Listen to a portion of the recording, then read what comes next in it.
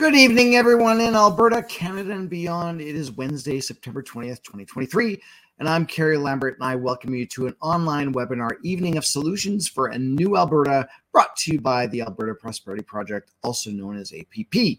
APP's purpose is to educate, inspire, and unite all Albertans, businesses, and organizations to protect their prosperity, individual freedoms, rights, and sovereignty by empowering the Alberta government to restructure Alberta's relationship with Canada. APP is membership driven with a goal of 1 million plus members to help steer the political process.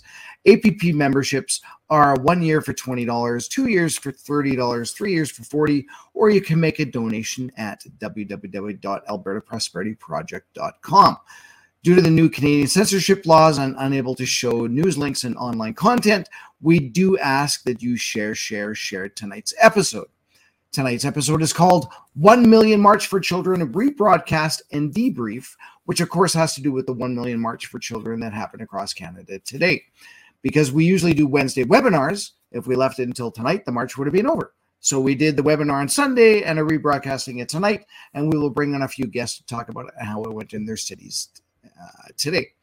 On Sunday, our guest was Mahmoud Mourra, who was a participant and MC in the Calgary March, where I attended too, as well as Chris Scott, who's the CEO of Alberta Prosperity Project, and he went to the Red Deer one today too.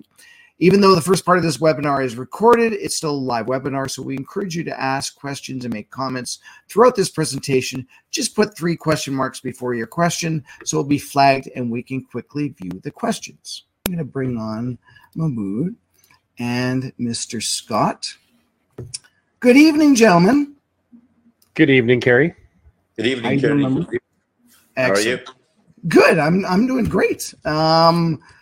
It's been an interesting, interesting 2 days leading up to basically the 1 Million March for Children, which takes place on Wednesday, September 20th. And it's across Canada. And I'm actually just going to show the website.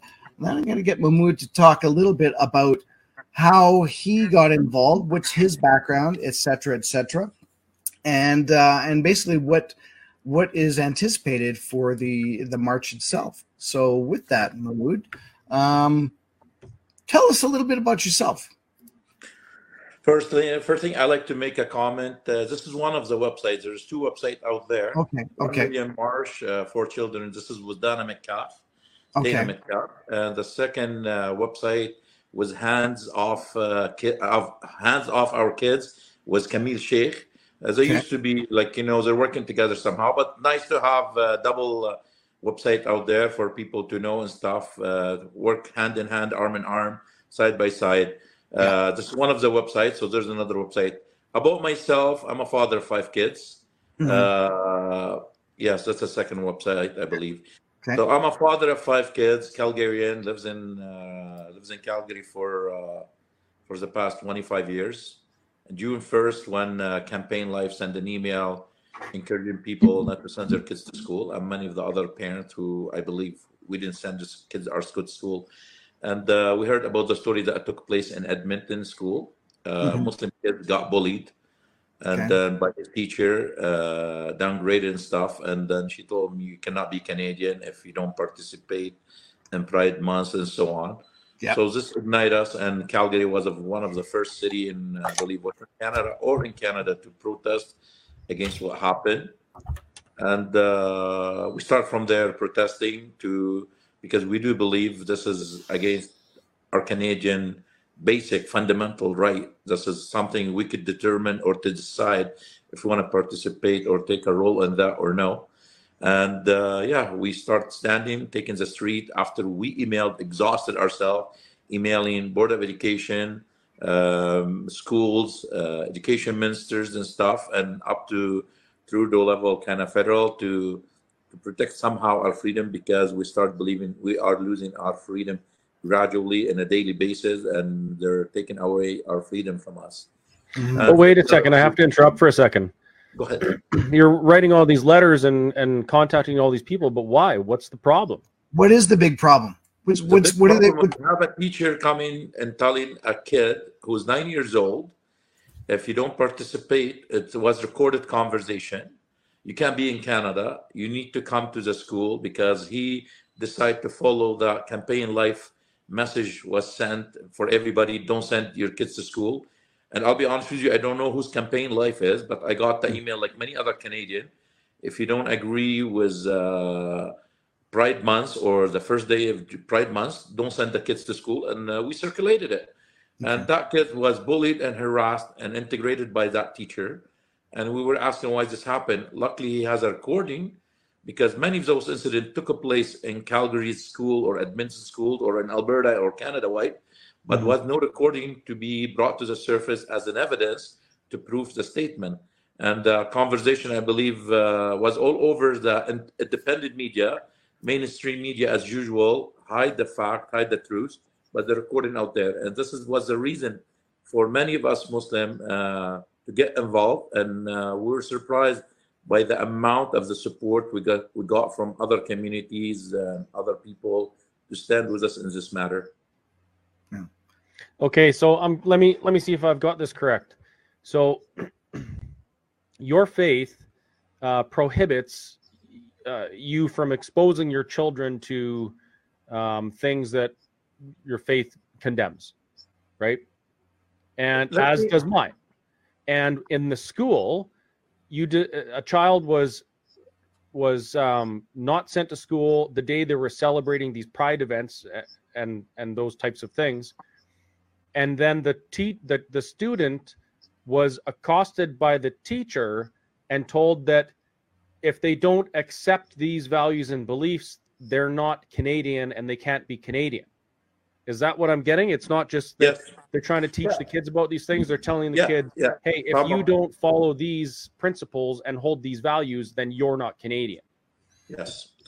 My concern, and many of other Muslim concerns, Christopher, that's like if the kid takes off school for any reason, nobody would ask question. Even if he's sick or his mom died or his dad died, I don't think any people take concern about it. But because this happened against, or not against, he didn't participate, he didn't disrespect anyone.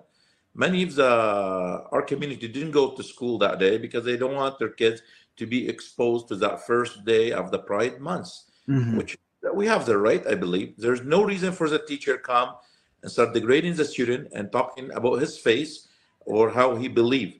And go back to my religion, like, we have like age, I believe, when you get the puberty and stuff. So for you to have a duty to pray, to have a duty to do things. So it's not like, it's not like something we force. It's not about us even prohibited, because this is not about faith. It's about a humanitarian thing, nature thing.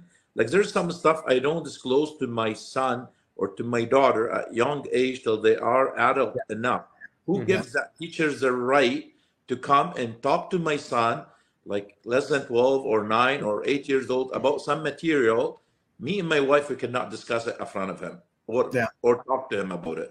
Do they still have basically you're signing letters of consent or something in school? I know when I was going to school, and even with my daughters going to school, when they were talking about sex ed and all that, you had to sign a form and say, yeah, I'm okay with it. And, do they still do that in school?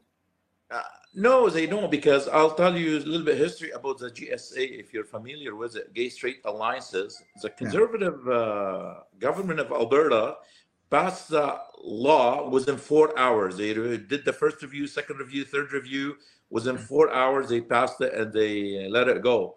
But when the NDP won by coincidence and took control over this province in 2015, first things they did, they made GSA, you don't have to report to the parent. So the issue with GSA is teaching the kids to lie to their parent.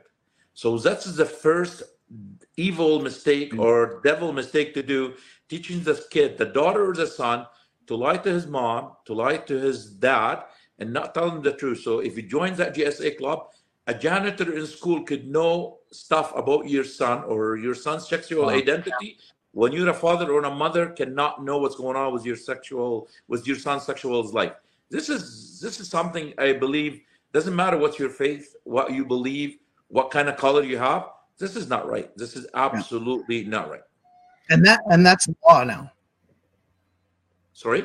Is that law now? It is a law now, and that's the problem. Not just ESA. Now we have SOGI 123 in place, and every teacher, because let me be flat rate, Alberta Teacher of Association, so they're all like kind of into the LGBT. So we have like, let's say 1 month Pride. You go to their Facebook or social media platform, they celebrate the Pride the whole year. Like we don't have a Christmas time, like we don't have any other. Oh, there's flags everywhere. Sorry? They're all there's flags up in the schools all over the place. No, but if you watch, we're talking Alberta Teacher Association, so like at least they should be fair. Celebrate something about Thanksgiving, something about Christmas, not year around, and promoting that stuff, which is honestly, I believe, I don't care whatever you want to do. Like I love Canada. I came here and I love like seeing people from different color, from different faith. First time I saw a Jewish guy, my heart was bouncing. And then we became friends. We started seeing people from different corner and learning how to accept each other's. But like now, no one has the right to come to your house and tell you where to put your TV. When now did you come to coming Canada? to your house to tell you what to teach your son. This is not right. When did you come to Canada? How long have you been here? Since 2001. Since 2001. So you've been here for almost 23 years. 23 years almost, yeah. How does that make you feel, being in Canada, a place where you left your previous life to come here to build a better life, I'm assuming? How does it make you feel to know that people in positions of authority are telling children that they have to accept their beliefs and values to be Canadian? I believe this is what I ran from. First of all, let me differentiate between two things. There's difference between immigrant and refugee. Most of us are immigrant. Immigrant, a person willingly trying to sacrifice everything he has from his history, from valuable, from a place he grew up and memory, and seek a better place for his kids, for his family. A refugee guy who run from war, run for his life, and they have special conditions. So as an immigrant who I came here, I was seeking better place to raise my kids, and I called Canada heaven for me. Yeah. But I'll be honest with you, coming from a shithole place, from a place I call it corrupted dictatorship, and to a certain level, I came from Lebanon, which is like a little bit better than other Middle Eastern regimes. And I could see Canada as a Canadian who's been here for 23 years.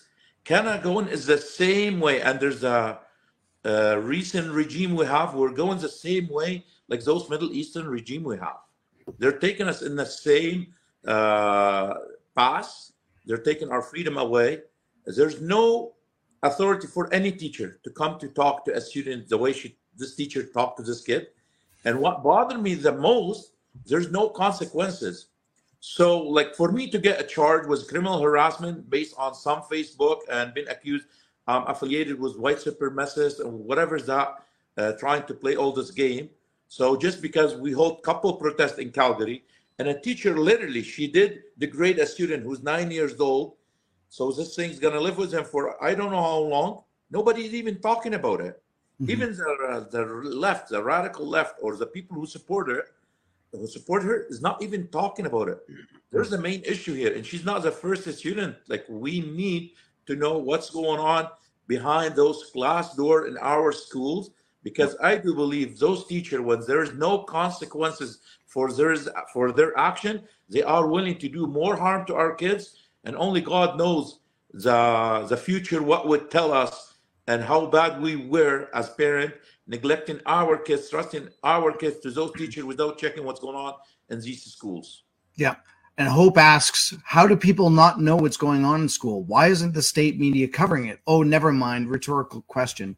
And it's true, because the only way that CBC, CTV, Global, etc. will be covering that is if they're told that they should be able to cover that. And they're not. They're definitely not covering.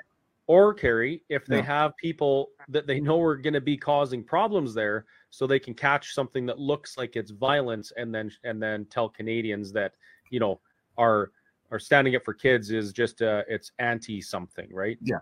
And that's one of the things that I saw in the paper was that it's an anti-sexual minority protest. Like what a if you want to look at it, Christopher, another way, when I wore the T-shirt, and stood up beside an MP that day when we have the Stampede breakfast, was all what's going on in our country: financial stress, housing, refugee out of places, Canadian veteran has no place to sleep or to eat and stuff. All that stuff wasn't a big deal for the mainstream medias. Just to have my picture was Jazraj Allen, an MP in a Conservative Party, and they did the unison attack from coast to coast, called me all the names in the book and stuff, which was good, because this is give credit for what we did is right. So they gave me the publicity, it backfired on them.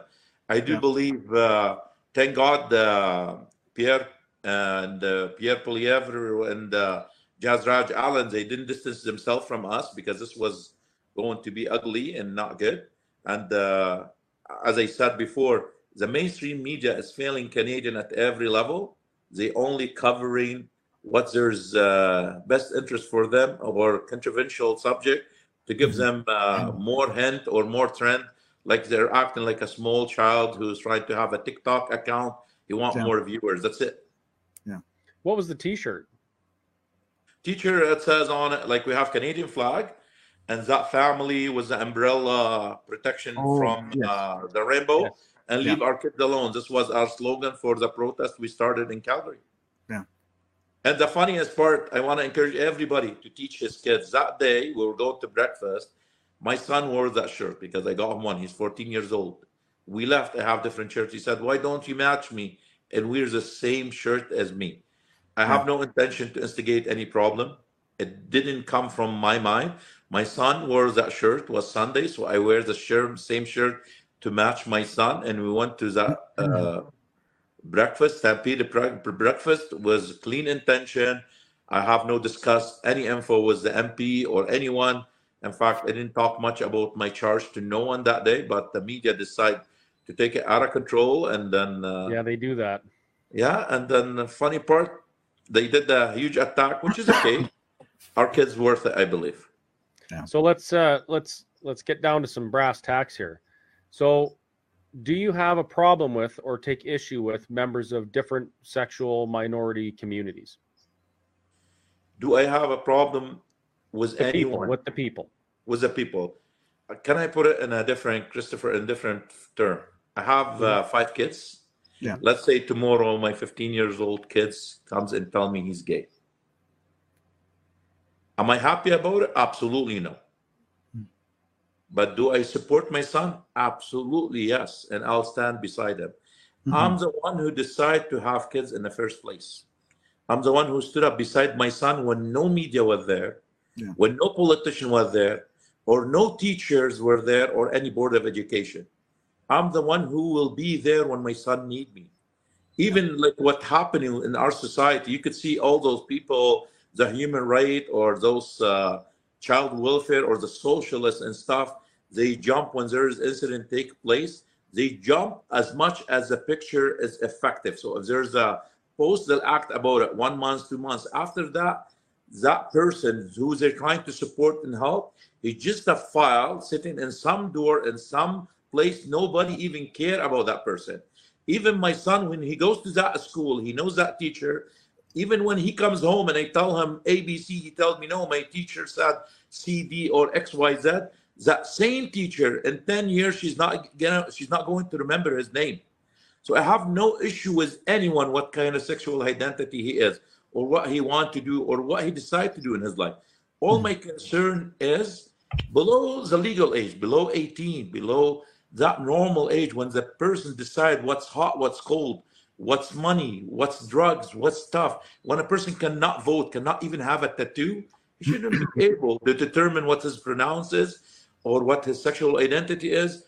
And they're taking it too far. Like a drag queer show in the public libraries, they choose the age of the kid from 2 to 8 years old.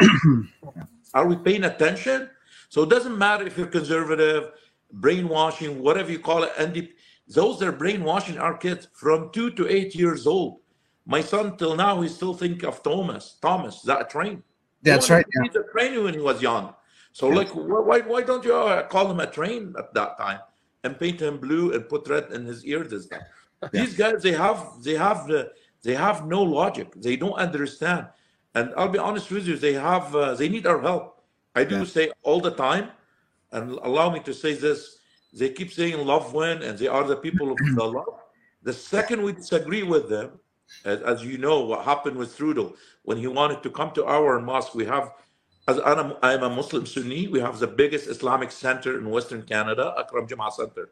Luckily, our people, our management didn't allow him to come, so he went to a small place, and he went and met with some Muslim leader, and he exposed himself when he said it's the worst nightmare for the radical left to have the hated minority turning their back on each other. He meant the LGBT and the Muslims. But what kind of prime ministers? He trying to divide his society and community and telling you, you're my enemy, he's your ally, and so on, because he wants to create division for him to be in power. As long as we're divided, he controlling us. And that's what they are doing. You know, I have a bit, it's an embarrassing confession that I'm going to make here. A few years ago, well, quite a few years ago, there was this narrative in the media and on social media that Muslims were coming to take over Canada. I don't know if you remember going through that. I remember watching this unfold before my eyes. And I'm a Christian. And according to our holy books, the Bible and the Quran, the sons of Ishmael and the sons of Isaac will be at each other's heels until the end of time. That's the way it is. But the interesting thing is, we're talking about something that we have in common, and that's our children. We love our children. You're saying things that are exactly the same as what I say, which is, I don't have a problem with other people or different types of people. I have a problem with them pushing their views and their values on my children, because that's, I'm supposed to protect them. And in a way, it's embarrassing for me that I got, I allowed the media to change the way I viewed the world, right? Like, I was worried, is this actually happening? But it was never happening at all. What was happening was somebody was shaking the jar with us ants in it and making us fight amongst each other. And that's been happening for years. But now this interesting thing has happened. You just mentioned that our prime minister is divisive. He's actually actively dividing people. And we saw this through the last 3 years, especially with the convoy, him telling people, if you're unvaccinated, how dare you sit on a bus with a vaccinated? This is a problem of the unvaccinated, Jason Kenney said. And these leaders, they took the jar and they shook it up and they made us fight amongst each other. Meanwhile, this was starting. This was coming into our school. And we were so busy worrying about who's vaccinated, who's not vaccinated, who's a Muslim, who's a Christian, that these people were out from the outside were swooping in and starting to prey on our children. Yeah. So I got to say, kudos to you for paying attention and standing up and saying something about this, because very few people do. Very few.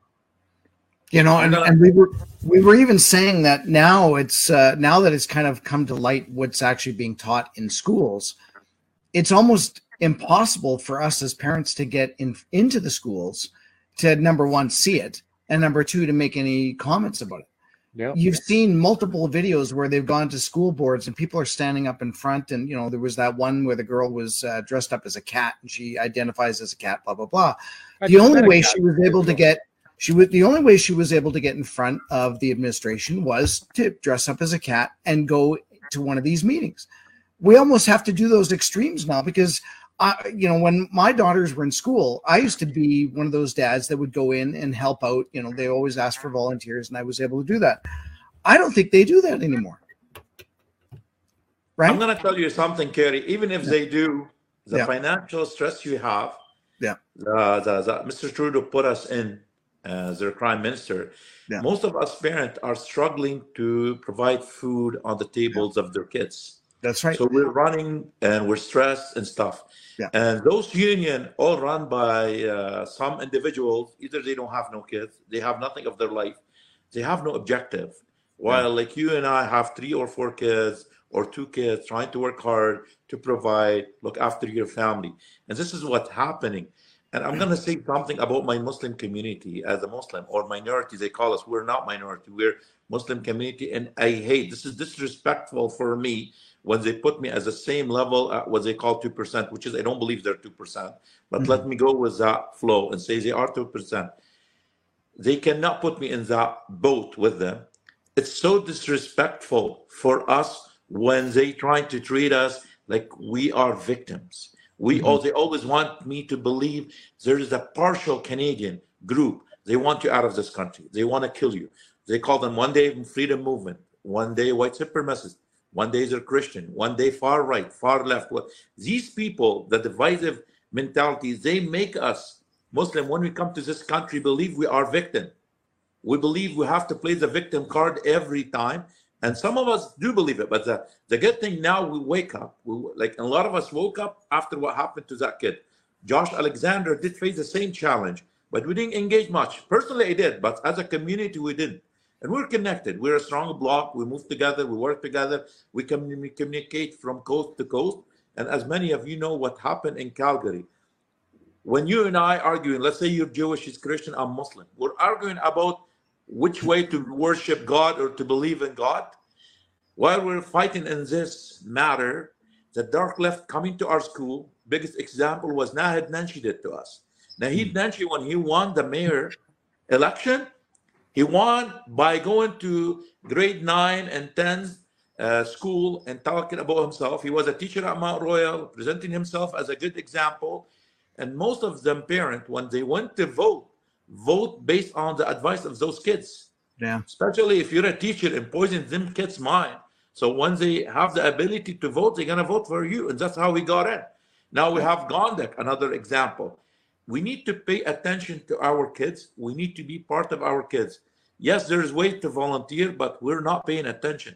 That's why most of those committees run by the radical left, most of those school board or school trustee, each and every one of us fight for his kids' interest. But how many of us sitting in a school board? I can guarantee you not many. Yeah. And that's why we're behind, and we're not paying attention. So now I hope parents get involved. Yeah. Homeschool is not the solution. I did homeschooling since 2016, but now we're facing challenge. My son going to high school, and we're debating what to do, because like since 2016, when GSA comes in to kind of make it secret and stuff, my wife and I decided to take our kids out of school. We did homeschooling. Thank God, like there's women in this earth to do the job, because there's no transgender. I would never be able to become a woman if it wasn't because of my wife taking care of my kids. Let's face this reality.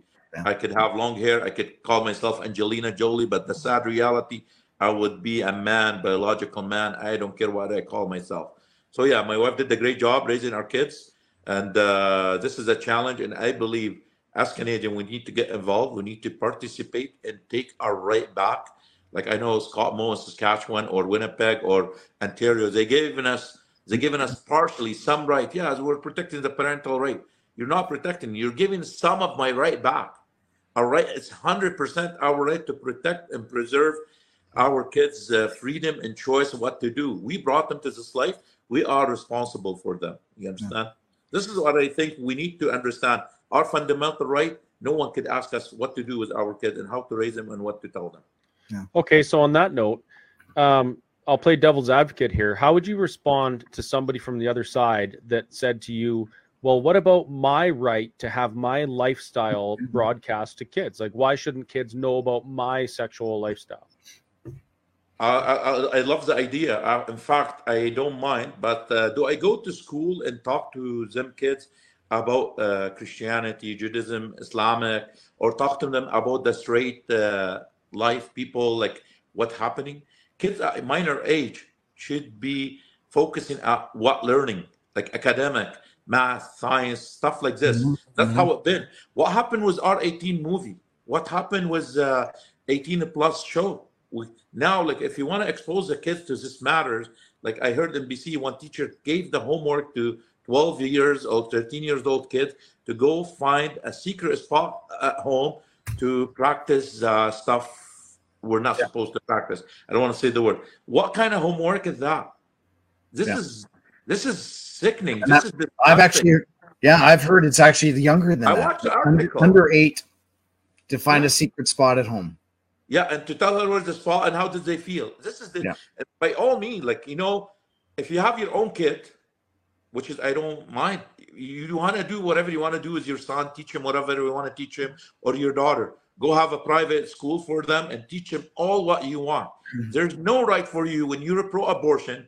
decide to kill those unborn baby to come into my life and tell me how to teach my kids and how to raise my kids. Yeah. Doesn't make sense.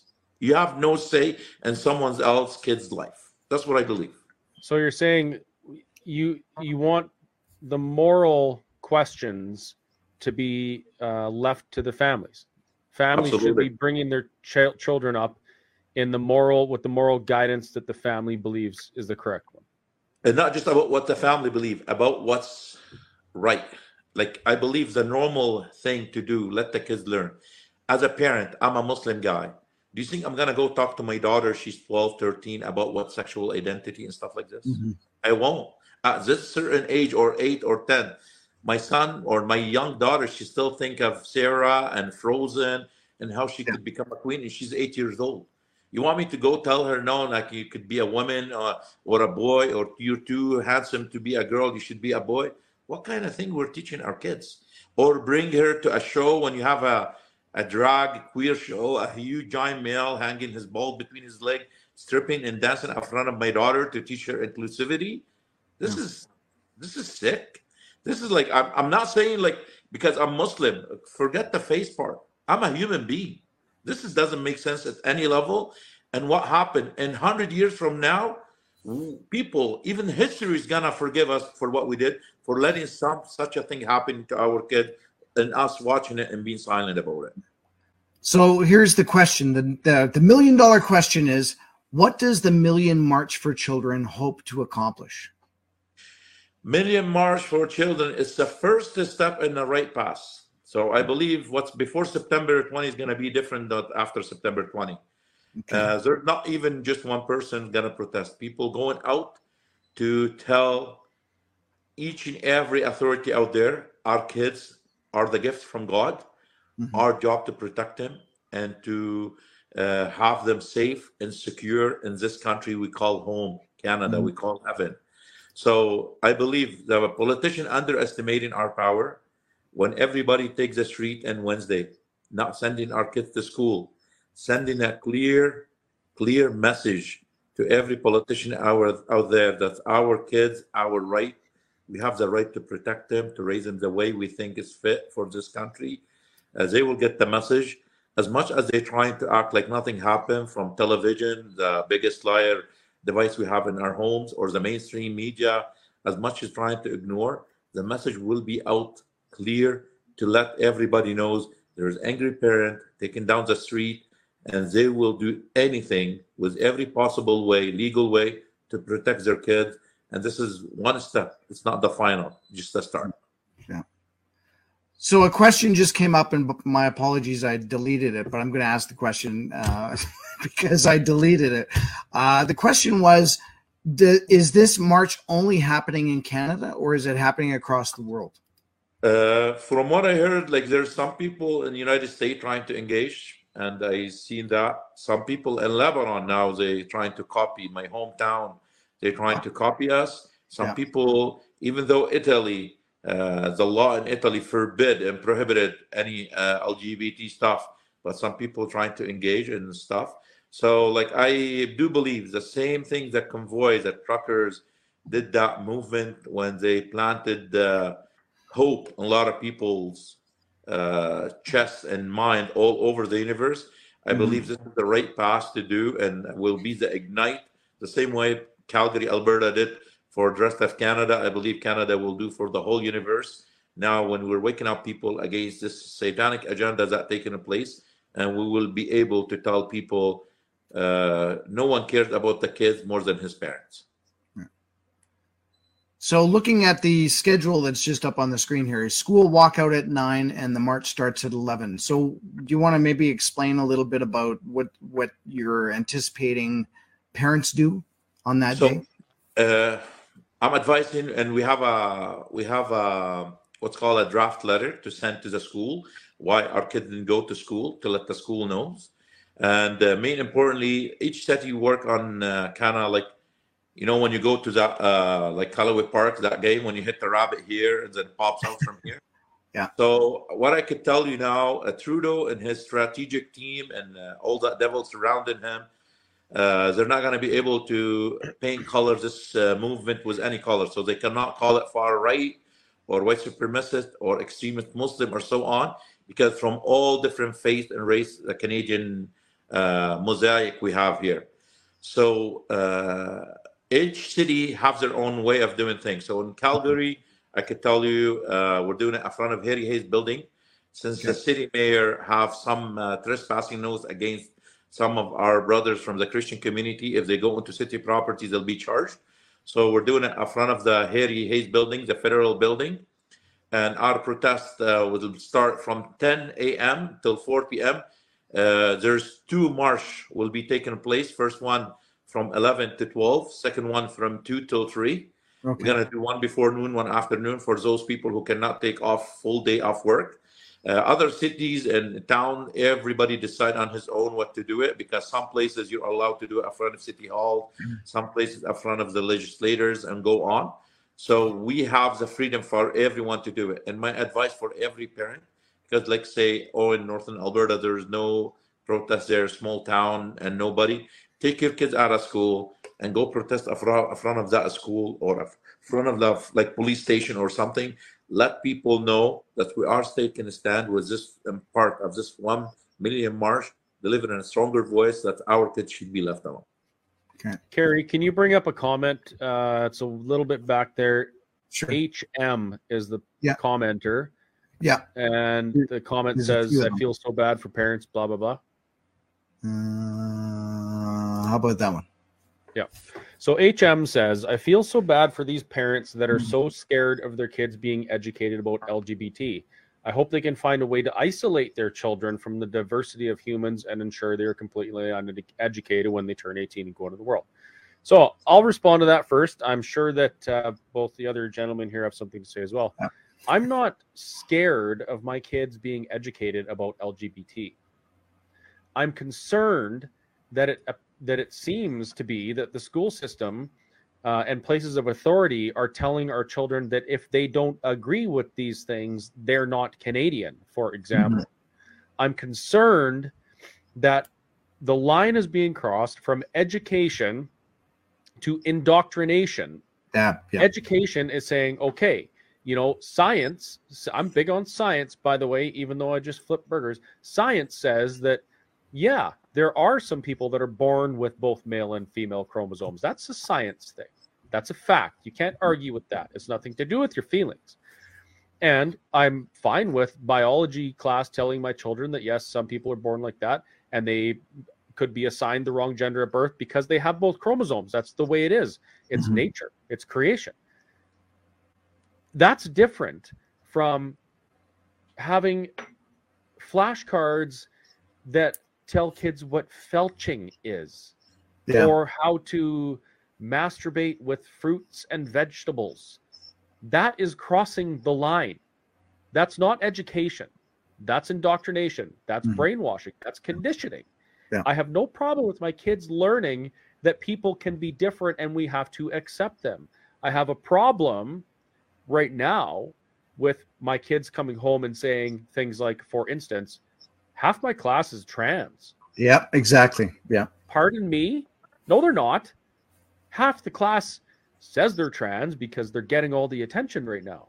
That's what I have a problem with. I mean, if you want to talk about facts, fill your boots. Educate away. Teach people to be inclusive and accept diversity and accept people for who they are.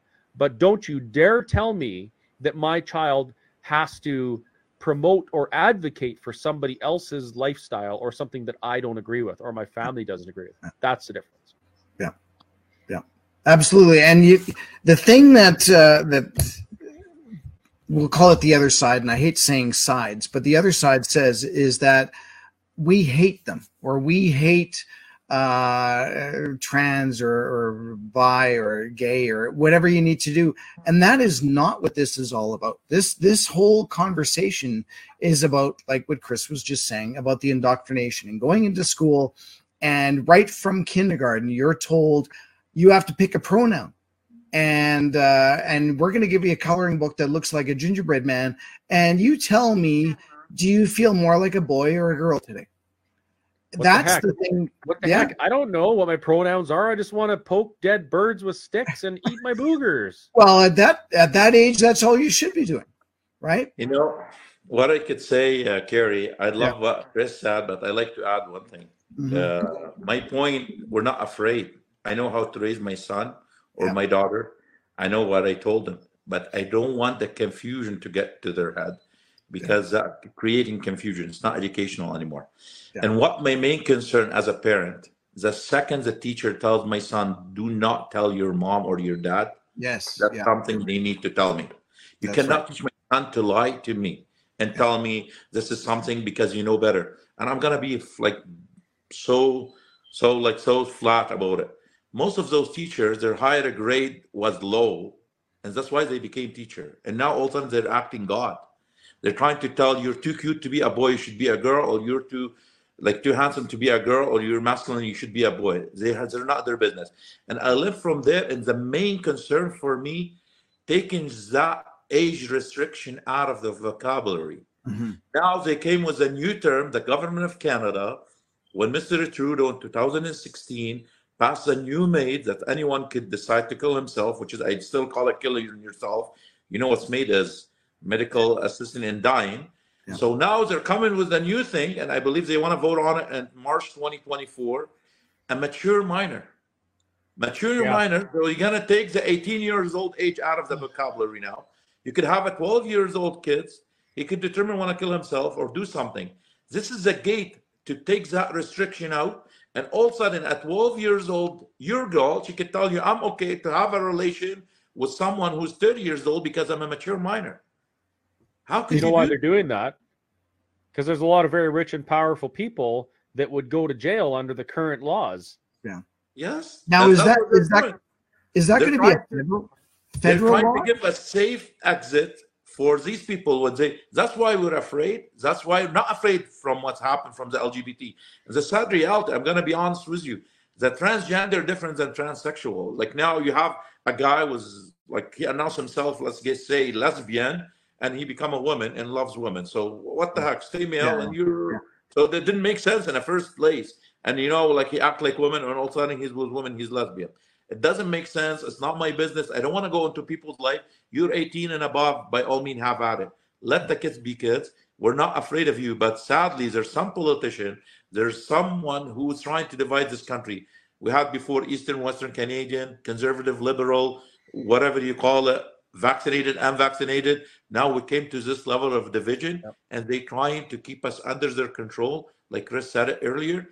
But we cannot let anyone take control of our kids while we're still alive, because this doesn't make any sense. We're here to provide them with safety, security, and food on their table, and they should listen to us. We should be part of their life and the decisions they take. You said it earlier. They're trying to make victims out of this class of people so that they can pretend they're protecting them and feel virtuous. I mean, the government of Canada, I don't know if you know this, the government of Canada has issued a travel warning to people of LGBTQ2+ whatever for the United States, because they give no details, but because their life may be threatened if they travel to certain places as a LGBT person. They're actually convincing people that their lives are at risk because of that. Now, I will admit, probably 30 years ago, 40 years ago, someone's life could be at risk because they were a member of a different sexual class or sexual community. I'd like to think that we've become more enlightened since we beat up people for being gay. Not we personally, but society, that people were treated like that. And in your home where you're from, it was much worse. But even the Muslim community has become much more accepting and progressive and loving of people who are different. And we no longer do those things. So this whole idea that, the politicians can tell this group of people that they're victims, we hate them, and the only way to save themselves is to vote for them. That's what's happening here. And then they feel, oh, we're so progressive and so virtuous for this. It's sick. Absolutely. And that's what I heard. Like Trudeau's doing it very, very effective in a way to keep the society divided and having a lot of people. So that's why when he felt he lost some control of the Muslim with this matter, I guess he's trying to react. Like, I'm gonna say something to my LGBT community, whatever. I hope some of them listen. They're being used, and they are the biggest victim of their action. Yeah. Because what they're doing, for every action there's reaction. If some of them straight-headed comes out and said what happened to Josh Alexander in school, or to other people what happened and how they've been bullied, the kid, he's minor, he's been kicked out of school, this shouldn't happen in Canada.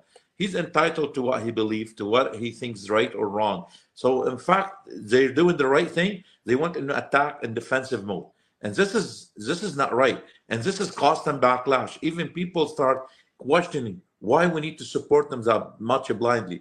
Why they're not coming out to say leave the kids alone? What we're asking is not hard.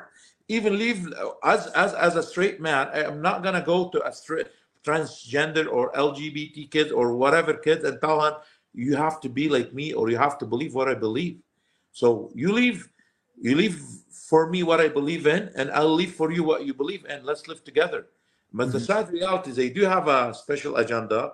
I do believe it. I could see it. I could feel it. Yeah. And this what make us wonder what's going on. Is this what push us to protest more and call for this 1 million event? I wasn't the main guy who called for it. It was Camille Sheikh, I believe, in Ottawa, and then they called for it, and it went from there. And I'm taking part of it here in Calgary and in Alberta. A lot of us working to make this mission successful, to protect our kids and to protect our future generation as Canadian. You mentioned what they're doing, and there's some agenda. I can't remember exactly how it goes, but there's is that the Communist Handbook or the Marxist Handbook, Kerry? Do you remember? We've referenced it before. There's actually a section in there talking about confusing children and taking away gender. Yeah. And it's interesting. Like, a lot of the things that are happening right now it's like they're straight out of the Communist Handbook. How to put a society into chaos to the point where they beg for their enslavement through communism. Yeah. And we've ticked off so many of those boxes right now, it's almost impossible not to make some sort of a correlation and wonder what's going on. I couldn't name it better. I call it communist, and it's at the best shape and form. And half of our societies, like, before the NDP one, we used to have like 10 to 12% people living on social service. Now I believe up to 40% of Albertans living in social service. And I can tell you one thing: when people get used to sit at home and make money without working, they love it. And they live with it forever. And these people are the same one to jump from social service to another social service. But before, we used to be workaholic people. We used to be proud of who we are. And the sad reality, we feel our society collapse in front of our eyes. And I'm going to say, I came from a different part of the universe. I know what's corruption look like. I know what's dictatorship look like. And I could see Canada coming the same way. Back home, they torture you. They pull your nail out of your hand. They whip you. They do many things. Here's their torture you by throwing a lawsuit at you, charging you for anything. And so, like, there's so many ways of doing it without you knowing. I never heard it in Canada could happen. You've been prohibited from attending any protest. Where's the freedom of speech? Where's the freedom of gathering? And or like what this city mayor did. If any pride event taking place within 200 meters or 100 meters, you cannot come and protest against them. And while we have a protest, they could come and counter protest and segregate into us and cost us all the problem. What kind of freedom? What kind of selective freedom? This is happening in this country. We called it free and strong. And sad reality is there's a lot of Canadians are so busy working to provide their kids with food, to worry about what's tomorrow, what kind of bill we're paying, what's happening, and they're taking us for a ride. And I've said that quite often about even Justin Trudeau's daycare policy, where it's $10 a day for daycare. We're in such a situation now that you need two parents working, or at least two incomes, in order to do something and provide for your kids. And it looks like the government's come in and is going to save the day by providing $10 daycare. Wow, you know what? For $10, take my kid. But we know exactly what that $10 in daycare is doing. It's basically putting the kids right into the palm of the government, and I can only imagine what those kids will be like growing up in the next few years. At the very least, I hope that the people that are on the opposite side of this than we are, I hope they at least understand that nobody hates them. Nobody wants to harm them. We just want our kids to be left alone. We don't want our kids to be exposed to things that we don't feel are appropriate. And that's the end of it. And I can't see how anyone should have a problem with that. But apparently some do. And it wouldn't matter what Chris to share something was my fellow Canadian brother and sister from the LGBT or whatever they announce themselves. This life is not just about temporary part-time session. You're going to live 10 to 20 years old, like 10 to 20 during your middle age, like from year 20 to 40. After this, there's elders going to get, age going to kick in, a lot of stuff going to kick in. And what's after? Some of them, they're just looking at what's going on now, and they're forgetting what's going to happen after. There's a lot of things on the go. And I'm going to say it. There's a lot of them that anytime you talk, I have a friend who's gay, who's like transgender and stuff. Some of them, like, they didn't like what's happening now, but some of them, the gray, what's called gay against groomers, they're supporting us coming and protest with us. And I respect them, and I respect the fact they're standing for the truth. But what's going to happen after for these people? A lot of them, they keep saying they're killing themselves. You'd rather to have a dead boy or a transgender girl. But that kid, it's killed already. The second I'm going to agree with them. Mm-hmm. You know, I know there's non-binary kids, like Chris said early, and this is science. But that dysphoria, children dysphoria, whatever they're trying to tell me, or whatever trying to educate me and tell me, yeah, it exists. Let's say I believe it exists. What's after? Look how many of them got older. There's not many. And keep telling me data and stuff. They don't tell us data, because the one who's writing the data is lying to us. Those one who's inputting this data, they're not telling us the truth. How many vaccine injury out there? There are 1,000. How many person talked about it? Nobody. Because it depend on the source, and when that higher power wants the subject to be known to people. You know, like over 33,000 people in 2021 were killed by mate. Mm-hmm. That's higher risk than Corona, for God's sake. Sorry? That's ridiculous.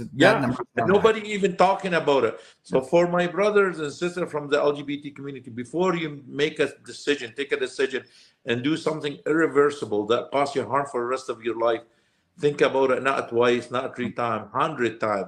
And a lot of them kids rushing to do it because all the advantage, all the attention they're getting, all the stuff they're being pushed into. I know a friend of mine, like, he lost everything. After he has 3 kids, divorced his wife, became a woman. Now he has no place to stay. He's lost in every way possible. Lost his kids, lost his family. His dad died because of the amount of pressure he faced. And at the end, everybody lost. And where's those organizations? Where's those politicians? Where's the LGBT community come and stand for him and support him? They're just good behind a keyboard pusher or doing a protest here and there and making noise. But when they go home, everybody live by himself. No one to stand beside him. No one to sit beside him. Not even no one to support him financially with the drugs he wanted to purchase next day to feel less pain. This is a sad reality. Yeah. And that's the story we hear often. So are you, have you heard about the Alberta Prosperity Project? Do you know what we're all about?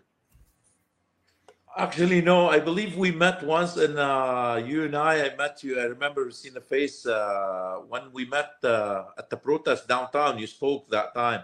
I'm anti-vaccine. I never attended. I never took vaccine, but as long as I'm in Canada, I never missed any Saturdays. Those freedom movement protests against the vaccine. Well, thank you for coming. It was a fun and exciting time. One time I remember there was close to 10,000 people down there. That was exciting. Yeah. So what the Alberta Prosperity Project is, we're an educational society, and we want to educate Albertans as to the merits and the rationale of Alberta independence. Now, Alberta independence for some people it's a scary thing. But really what we're looking for is sovereignty over our own futures as Albertans. We want to be sovereign in these matters, in that we want to be able to choose where our children go to school and how they're schooled and how they're educated and what's in the curriculum. we want to be responsible for how we manage our resources and our energy and those types of things. So we want sovereignty both as a province and as individuals, which is kind of what we're talking about today. And one of the tools that could be used to achieve that is independence. So I want to mention to the folks out there, one of the things that we're advocating for, whether or not we're at the point of a referendum on independence, is that we want funding to follow the student.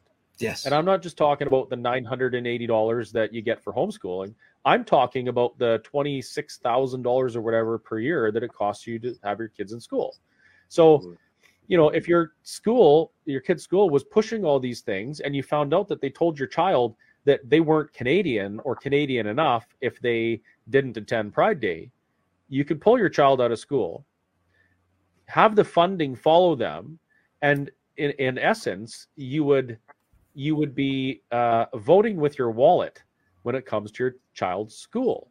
And the reason we want to do that is because we believe that when family units are stronger and families raise the children, we're more prosperous for it. Because anytime we see the government getting involved in raising children, like when the government raises children, it doesn't go well because they're just pawns. They're virtue signaling stories on the internet or in the newspaper, right? So that's one of the things that we talk about with the Alberta Prosperity Project, and one of the ways that we want to take back the sovereignty that we already have as family, as parents of our children. So I just wanted to throw that out there because that's one of the reasons why we wanted to have you on the show, is because when we see people that are standing up against this indoctrination, we always want to propose a solution.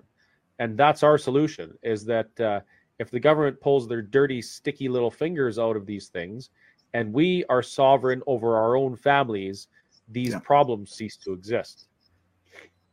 Absolutely. Yeah, you're right. And also, I talk longly. No, you did not. The big thing that we've discovered is a lot of this stuff that is being pushed on us as Albertans and kids and is federal jurisdiction, and it's not even their jurisdiction. As an example, like healthcare, telling us that you have to get a jab in order to continue life. Well, that would be a provincial responsibility, but it was basically the feds that said, no, you know what? You have to do it, or you can't go traveling. You can't go across the border. You can't get a job with a company that, you got to fly around or travel or whatever you want to do.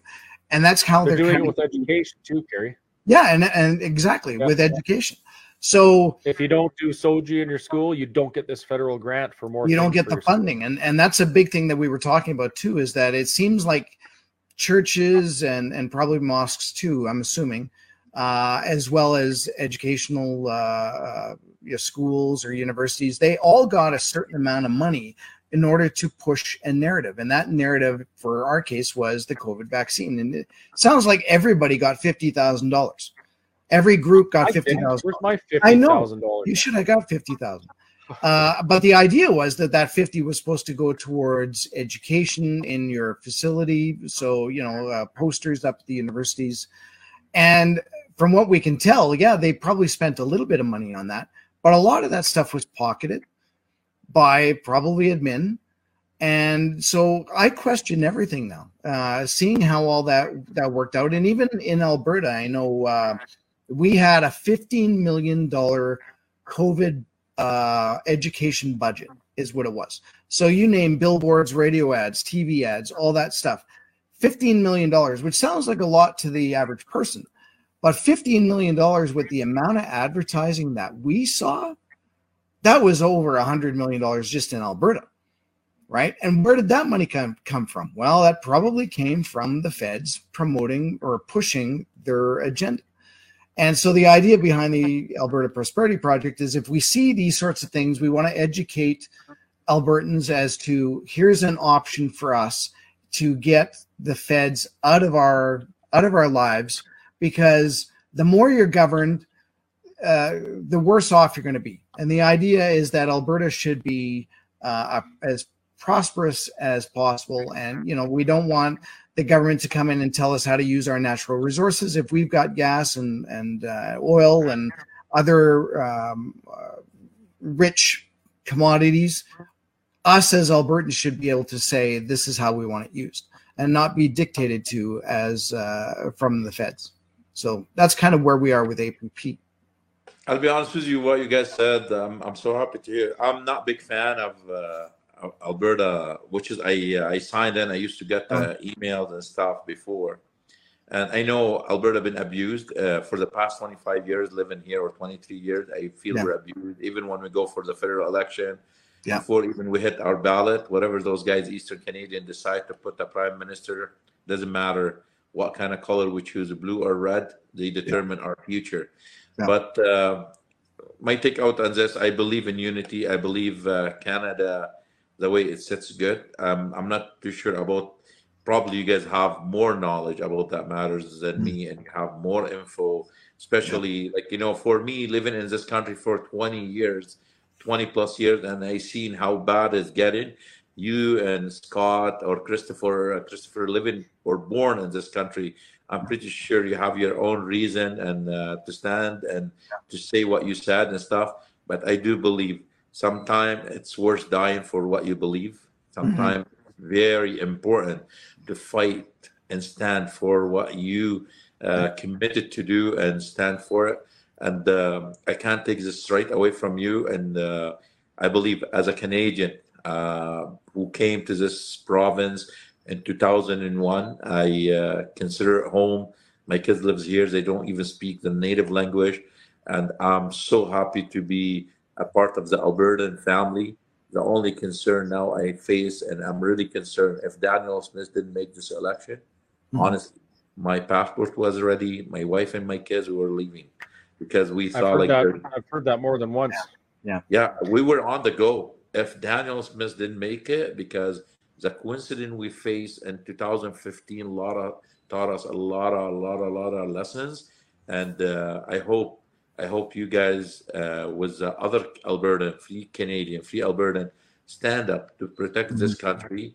And we're not in better shape than any other province. We're so rich, but they're taking advantage of us and they're abusing us. And I'm gonna be honest, I wish like Eastern Canadian, because I have family there, I have friends. They don't even exist. They don't believe we exist as Alberta. They don't believe something in Western Canada, and this is sad reality. And all our money for the past ages was going in their way, and they don't even think of us as people. They all think of us as some bunch redneck farmers, white supremacists. And far right. And me talking, I'm like, as a Muslim background or Muslim person, they still don't want to see the sad reality that we are more Canadians than anyone else in Canada. And we stand for Canada values and principle. I'm really thankful that you shed some light, Christopher, about that matter, because I really like to know more. Maybe one time we'll be chatting together. Absolutely. And you know what? I agree with what you said there about unity and about what it means to be Canadian. And as ironic as this sounds, one of the reasons why I've been speaking at Alberta Prosperity Project events for 2 years now or so, and I took on the role of the CEO because I feel so strongly about this. I don't know if you know this also, but I opened my restaurant in January 2021 against the restrictions, and I didn't close until they threw me in jail and put a chain on the doors of my building. And I did that because I remember, just like Alberta within Canada, somebody needed to stand up and speak out against what was going on. So the way I see Alberta is we're the province that's a little bit different. We've been stepped on, but we're very resilient.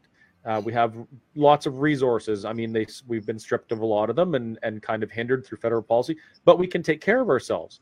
And so the way I see it is one province needs to stand up against the federal government and say, no, we're not going down this path. And if you guys want to go down this anti-human, anti-family path, we're not going with you. That's what that referendum for me is all about. And it seems to me as though if one province does that, if one province stands up, it will give the other provinces the confidence and the courage they need to also stand up and say, hey, no, Ontario and Trudeau, you do not represent our values. You need to get out of our lives and give us our sovereignty back. very similar to what Quebec did. Quebec said, hey, we're not happy with this situation. They had a referendum. They didn't even win the referendum, but the federal government was forced to recognize their sovereignty. And that's what I want for Alberta. I want Alberta to be the example for the rest of Canada, so that everyone in this country can know that if they believe in Canadian values like what we're talking about, I'm fine with what I'm doing. I'm fine with what you're doing. Let's peacefully coexist. That's Canadian.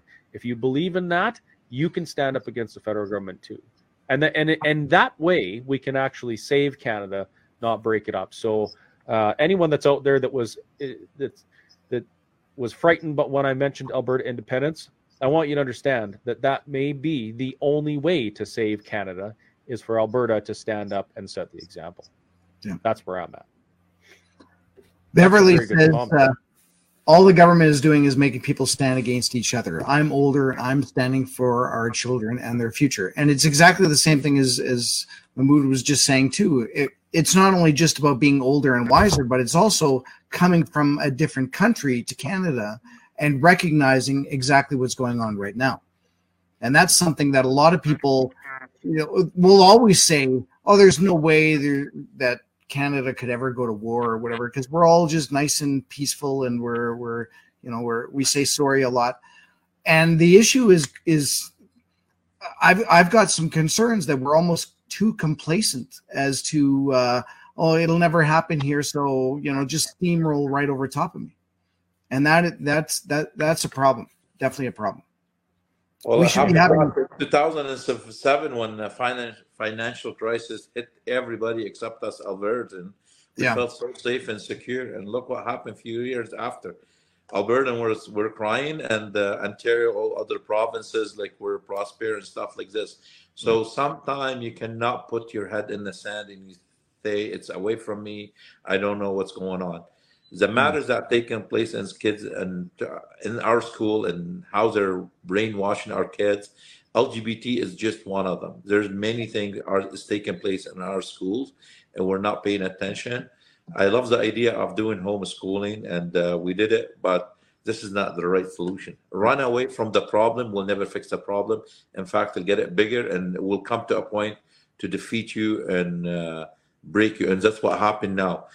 As Canadian, as Albertan, and the Canadian Confer, because I do believe in Canada, we need to stand up. We need to unite our forces and let everyone know that we can't let a dictatorship, doesn't matter how smiley his face is, doesn't matter what kind of color he dress or what kind of socks he wear, he has to listen to the majority, which is us, is the power. We are the people. And what's happening in Canada is a soft dictatorship. They're abusing us at every level, and we need to stand up. We need to support each other and fight for our freedom in every legal possible way. I heard that Christopher was charged. Many people was charged. According to my lawyer, I just joined the wagon. I could be the first or the second brown people to be charged with this kind of fake charges. Shouldn't call it fake, which is I consider I'm happy about it, because this is something I didn't rape no one, I didn't steal no one, I didn't cheat no one. What I did, I took a stand for my kids to be protected, to be safe and secure. I lost my history as Lebanese. I don't want to lose my future as Canadian, which is my kids. And those people wanted to take our kids away from us in many different shape and form. And if we let them, they'll do it. Trust me, they will do it. They don't spare any second, and they will do it. And they did it to some people before us, and they'll do it to us as long as we don't stay on guard and protect our freedom the way we're supposed to. Great comment, and I wanted to say something about it. Let me just go back. Jay says, I believe in Canada Charter of Rights and Freedoms, and that means you can take your kids and out them into an isolation tank. I'm assuming it says put them into an isolation tank. Okay. So they never learn about sexual reproduction or gender. Newsflash, take a child, put them on a desert island with a child of the opposite sex, and see how fast nature teaches them about reproduction. This is something we're hardwired with. We don't need particularly to be taught. And actually, speaking from my own experience, I think it's better to learn these things with a partner who you care about than from a teacher showing slides on a wall. That's part of the mystery of growing up and of going through these things, is you get to learn these things with somebody that you care about. So this whole idea that parents can somehow prevent their kids from learning about reproduction, nature won't allow it. Nature always finds a way. Always. Nature doesn't allow vacuum. Nature doesn't allow empty space. The place you don't fill, someone else fill. And when there's empty space, it will be filled automatically. I want to make a small claim here and statement. I hope people will pay attention. As a believer in God, God doesn't make mistake. God doesn't make. Human do make mistake. Mm-hmm. And I love the statement when these people like H&M or whatever, M&M, whatever his name is, keep saying, the funny part when they make statement, keep saying your children. Thank you so much. Yes, they are our children. They are our responsibility. People like you should stay away from people's or from kids, people's kids, because this is the truth. Yes, they are our kids. We are with them. We cried when they cried. We're happy when they're happy. Any dad on this earth, if you tell him your brother is better than you, he might get a little bit upset. If you tell him your dad better than you, he might get a little bit upset. But if you tell a father your son is better than you, he'll be happy. And no one will be happy for a kid more than his dad or than his mom. I'm not sure. I grew up as an orphan. My mom died from my mom's side. My mom died when I was 11 years old, and we were four kids, 3 brothers and 1 sister. My dad was an amazing dad. For 4 years, he stayed as a widow. He didn't want to get married. He tried his best to be a mom for us. He couldn't. He'll never be. And he tried his best. And I'm telling you, and I was the oldest, I could see how much my dad struggled to help us and to feed us and to take care of us. He couldn't. At the end, he went in stress mode because no man could take a role of a woman. But I could tell you one thing. Any woman could take a role of a man, because the woman is a source of the humanity. I say it now. I keep saying it all the time, because no way for any man to become a woman.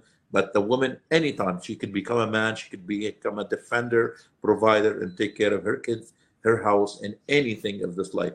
I wish this H&M understand the meaning of sacrificing and take that selfishness about how he feel as a person, or she or they, because I don't know what their real pronounce is.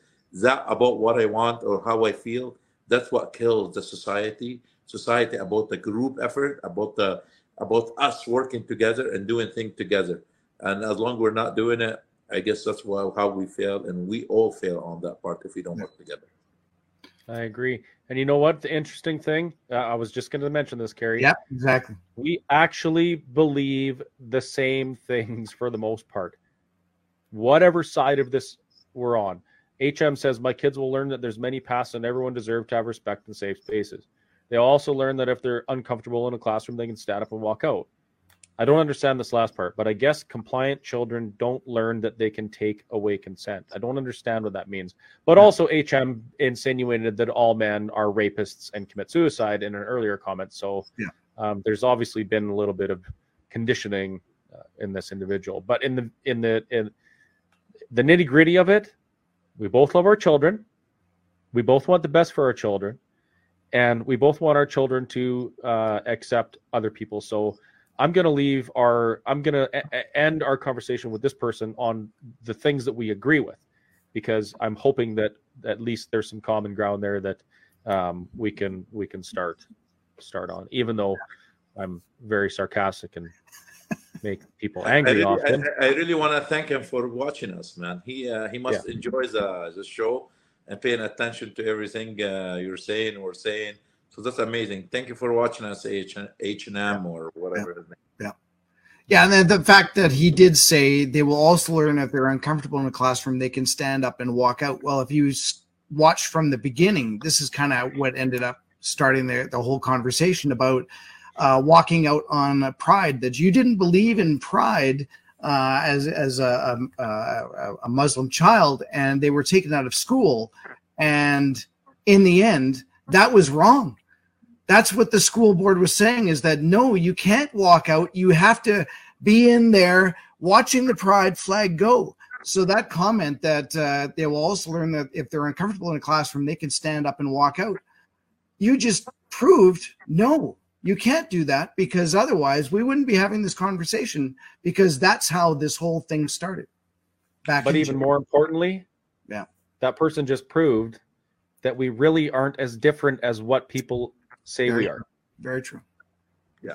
You know, which is that's a blessing. That hater accusations they keep throwing. You know, I'm new to your wagon to be enjoying that accusation, because we've been guys accused of that for the longest time. I have the pleasure to meet with a lot of my far right, whatever. I felt them they're closer than any distance they have with any other Canadian. Yeah. And we need to tell each and one of anyone out there, I hope they'll come to our protest on September 20 and be open minded. I'll see what we say. In every protest, we have 6 protests took place in Calgary. Never violence broke out. We never said anything bad. In fact, we have some of the LGBT people coming and doing symbol flashing kids and doing something improper, and which is okay. Let our kids see the real people out there. Let them learn about the fake love those people keep talking about. There are the same people who accuse in other parts of Canada of being Islamophobic. The second we disagreed with them about our kids, they turn out to be the biggest Islamophobic, if there's Islamophobic, because I don't believe in that quote. And then I know the progressive or the radical left, they keep using it to fuel up or engage problem in our societies and stuff. We really invite each and every concerned parent, regardless what you believe, what kind of skin color is, come and protest on September 20. Do not send your kids to school, even if you're a member of the LGBT community, because what we're doing to protect our kids, to protect your kids, to protect every parent and his choice on how to raise his kids. We're not doing it for political gain. We're not seeking any political party. You know, go out and see what's going on. Call it a family day. Take your kids, enjoy that day. You know what? We're not against anyone. We're not spreading hate. We're not into hate of anyone. And like I said, everybody want the best interest of the kids. Like Christopher said, our interest is to protect our kids and our children.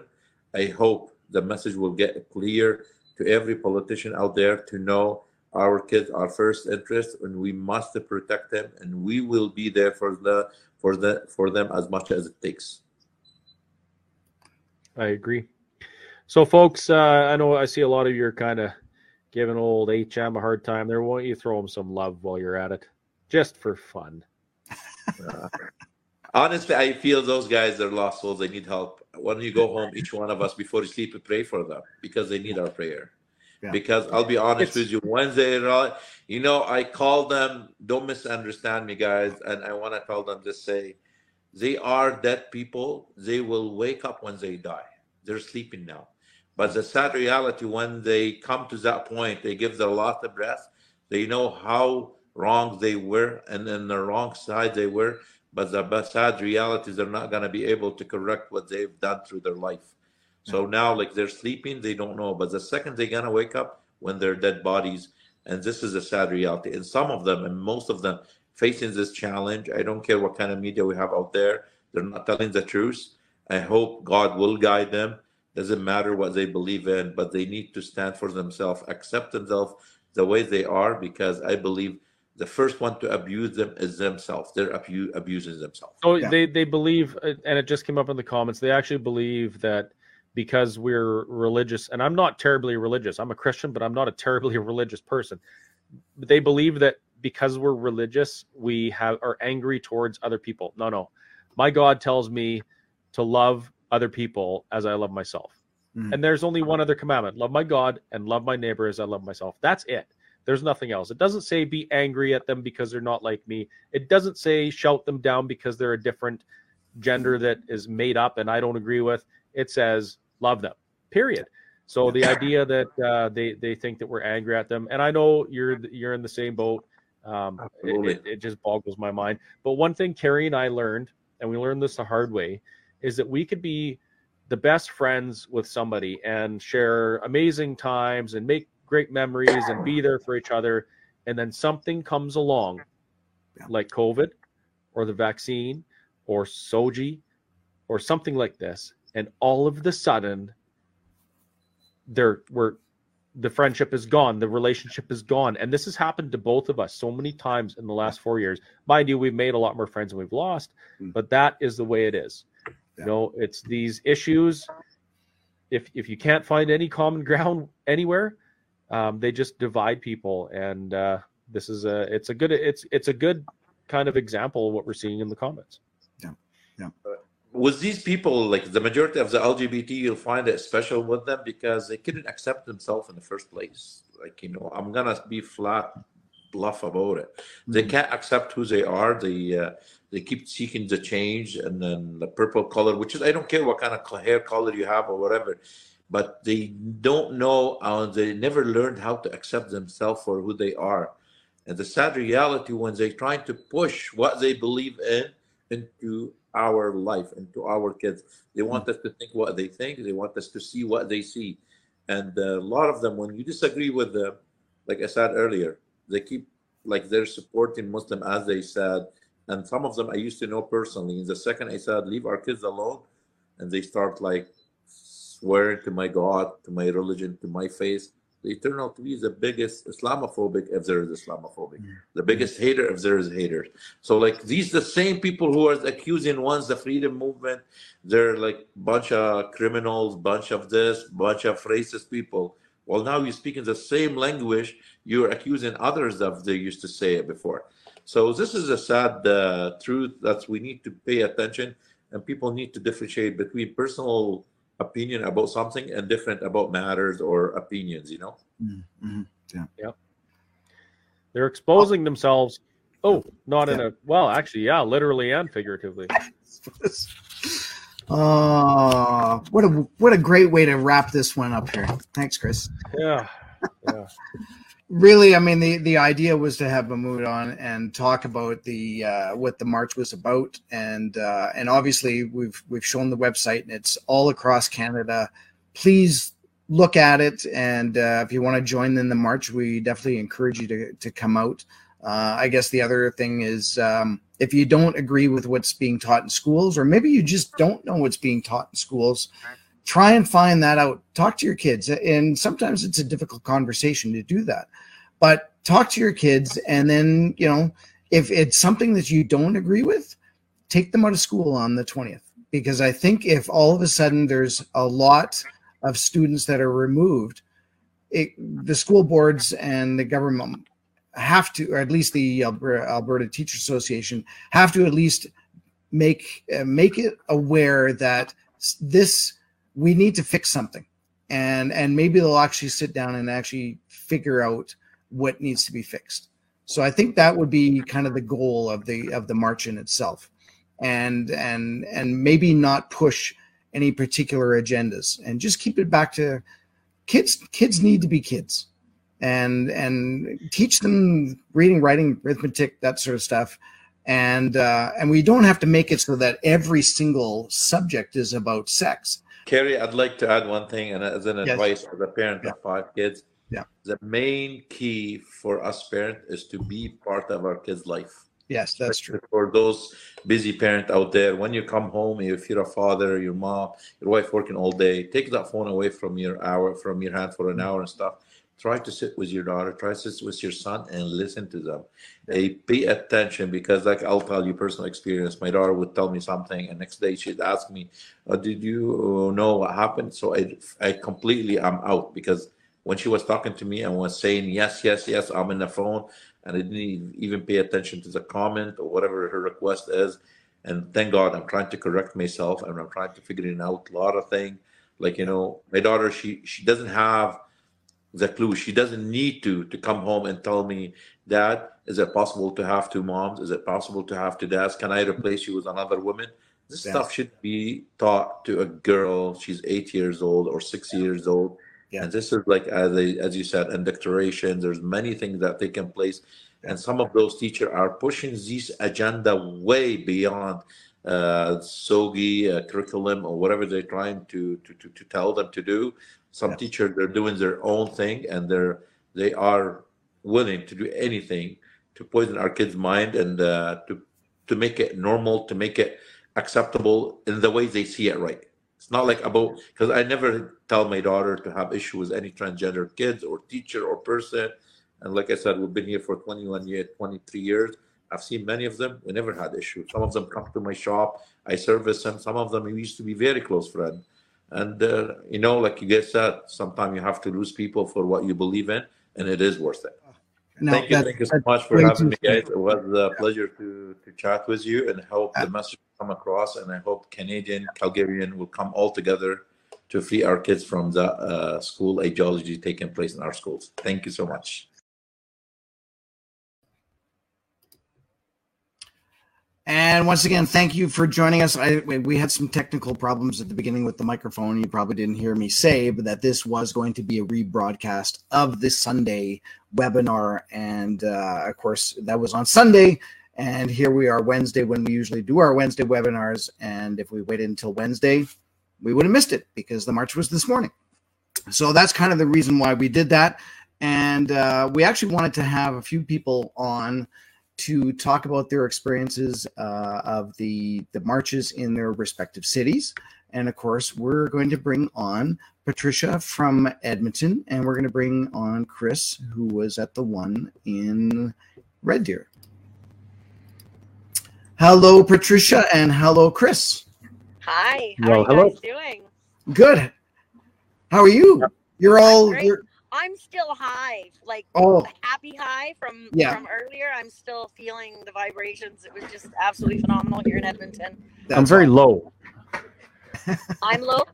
No, Chris is low. Yeah, he's got a height issue. Yeah. So from what, I attended the one in Calgary. And I ended up doing some lives on the Whistle Stop Cafe's Facebook page if anybody wants to go and see that. But I usually repost them all, and I'll bundle it together under the chrisandkerryshow.com, and you can go and take a look at kind of the full day if you want to. It's a long day. I probably have 3 or 4 hours of video in which I did speeches and people marching. And my experience was I got there. And immediately I was, and this is not really I'm just giving an observation. I'm not, and facts. I'm not taking a side or anything. I walked up and immediately I was flipped the bird by 3 people on the other side of the street who were waving pride flags. And they were marching, or they were yelling out, hate, don't hate, love is love, or love is kind, something to that effect. But the message that they were yelling out really was about hate. And at least that's the way I interpreted it.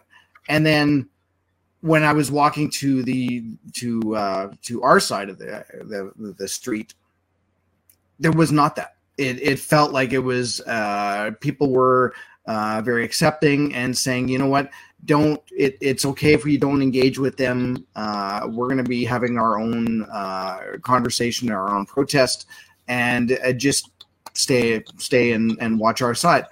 And when I walked up initially, I did notice there was about 150 or 200 people on each side. So it was very evenly distributed, right? And nothing wrong with that. But that was just before 9 o'clock. And as the morning went on, before it got to 11 o'clock, and the speeches had already taken place, we had Pastor Art was speaking.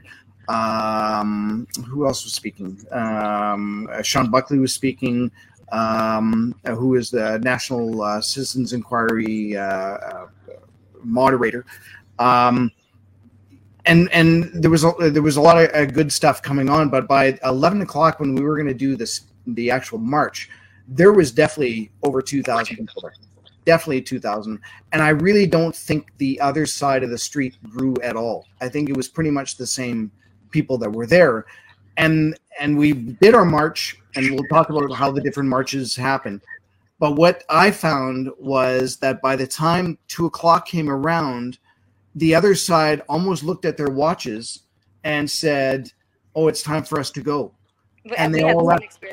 And they all left at 2 o'clock, which to me means, were they paid? Were they only paid to be on the other side of the street for like 6 hours? I don't know. That was how it. That was my experience. Anyways, you know, I have some input there. Sure. So let's just say for now that they weren't paid to be there and it was a legitimate counter protest. Yeah. So you mentioned that they were angry and they were fingering people as they walked by. Apparently, my kids say I'm not allowed to refer to it like that.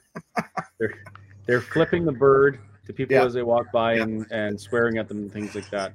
Yeah. Now, ask yourself, folks out there, why would people do that? Why do people do those sorts of things? Why do they treat other people like that? And I would hypothesize that the people on the opposite side of this issue were angry. That's easy to see. And I think they're also scared.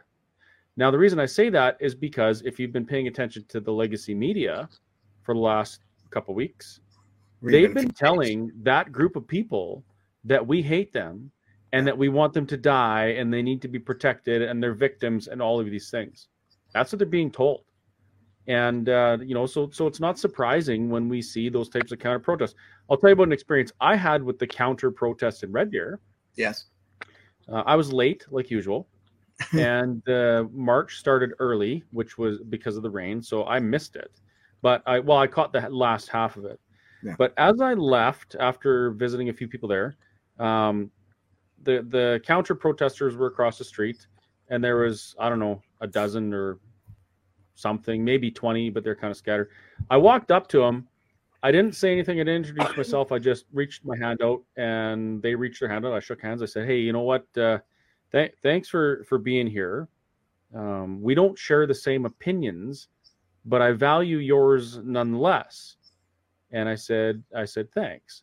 And I walked down this line. And to be honest, I was kind of nervous doing this because I've also been told that those folks want me dead because I'm a straight white Christian. Anyway, they were all really nice and really pleasant. And they were so happy, it seemed, that someone took the time to come and say hello to them. Mm-hmm. And it occurred to me that if there was a little bit more of that and a little less believing what the lying, pathetic sacks of legacy media tell people, we'd be a lot better off. That's very true. And kudos to you to actually go over there and shake their hand. Again, with ours at 2:00, we went from 150 people on the other side to maybe down to 6. And by the time the actual speeches were done on our side, there wasn't anybody left over on the other side. But Patricia, was it like that at your march? What's that? Sorry. I was asking Patricia if it was like that, if she's the same kind of interactions. It was very similar. Yeah. It was very, very similar. We also had a couple of thousand people show up. Just for people, actually the same story as you. Just so people know. So I was in Calgary, Chris was in Red Deer, and Patricia was in Edmonton. Just so you. Yeah. Okay. Sorry. And so at the beginning, it seemed to match the size of the counter protesters, and I would say that maybe between 300 and 400, maybe even 500 counter protesters were there at the beginning. Okay. And then as the morning slowly progressed and we were getting ready to lead up to the speeches, people just kept coming and coming, like on our side. They just kept coming and coming, like in droves down the streets. And you could see them. They had to walk from so far because there was no parking where we did our march. And they did. People they went the distance. And it's just phenomenal how many people just kept coming and coming. Yeah. And it took me 15 solid minutes to record the full length of the march. My arms felt like they had gone through like a massive workout by the time it was. Yeah. And I didn't even catch the tail end of it. You know, at the very end, people are more walking in like in doubles and single file at the end. Yeah. So I just stopped the video at that point. But when we came back and ended the march, there was almost no anti-protesters left. Yeah. There was maybe 20 that stayed, and yeah. Can you imagine what it must be like to be the folks on that side and believe the media telling you the things that they're telling them about us? Can you imagine that? I really hope. Really sad. you know, we had a pretty powerful sound system there, and I'm really hoping that the other side at least was able to hear what was being said on the speeches, because maybe, just maybe, it'll put a crack in that foundation of theirs. Well, and not even a crack, not even a crack, but maybe it might help them to understand that we really want the same things. Yeah, you know, the majority of us. I'm not talking about the, you know, that small minority of folks from the other side who are nefarious, because they exist, and as a matter of fact, they exist on our side too. We shouldn't even sugarcoat that. Yeah, but for the most part, we want the same things. We want to bring up our kids the way we see fit. We want other people not to be involved in that decision making, and we want to be respected. That's it. Yeah. And the LGBTQ2SI plus is not even what we're fighting. And that's the sad thing that they believe, is that we are trying to fight them. And that's not at all who we're fighting or what we're fighting. We're fighting the government and the policies that don't agree with. See, in our Canadian Constitution, and I read it quite thoroughly a couple of days ago, just leading up to this march, but what are our rights? Yeah. And I read in great detail, and I didn't know this. I knew there was something like this, but I didn't know to the extent of what our rights and freedoms actually ensure for us. And it actually says, and it quotes the education system as being a government body, and that this goes for the education system, that the government cannot implement policy that inherently goes against somebody's religion in the public system. Did you guys know that? I did, but there's a catch. So the government can actually say, oh yeah, you have a constitutional protection on that we won't do something that goes against your religion unless it's in society's best interest, unless it's demonstrably justified in a free and democratic society. And that's the mechanism that the government is using for their attack on religion and their attack on family values. Mm-hmm. They're saying that, have you heard the trans community or trans kids are at risk? Trans kids aren't safe. Have you heard those things? Yeah, yeah. You mean being raised outside of the trans community or the pride community? No, what the government is saying and what the media is saying is that anybody who has a different sexual orientation than, you know, heterosexual is at risk of death. Our prime minister and his bonehead liberal government actually issued travel advisories for the United States, telling trans people that their lives may be in jeopardy if they choose to travel to some states. And the reality is that's not true. Our lives are in jeopardy no matter what we do. Everywhere we go, there's 1,000 ways to die, as far as I know. But our government is telling that group to be scared. Be scared. Hate these people because they want you dead. That's the messaging, and that's really what we're trying to counter. I know. I've been calling it state-funded division because it's the government that's literally funding the propaganda that's spreading this false information and creating a hate that never existed in Canada before Trudeau was in as Prime Minister. We're not perfect. Canada hasn't been perfect. We have a past mired with bad decisions and bad policy that did put some of those people at risk 40 or 50 years ago. But we came out of that. We came out of that. And as a leading nation, we came out of that. Yeah, and instead of celebrating this, our government is trying to make it look like we're just a bunch of bigoted assholes. And it's disgusting. And it's one of the reasons why it's so important that people start showing up for this stuff, and they do it right. They do it out of compassion, and they start showing people that what the media is telling them, what the government is telling them, is not the case at all. And then once we can break down those barriers, we have an opportunity to work together for common cause, which is also something that I'm pretty sure that our government doesn't really want. And I have a feeling that they're probably a little bit concerned seeing Sikhs and Christians and Muslims and atheists and Jews all marching together for a common cause, because, you know, when that stuff happens historically across the world changes. Yeah. And isn't that something? And I don't that I have ever heard of or learned through my history books have ever heard of a situation where all faiths have come together for one common cause, and obviously being children. Well, the one that comes to mind for me is India. I mean, India, 5 different religions and different geographic areas, they came together and they kicked out the British because the British had them under their boots and they didn't want that.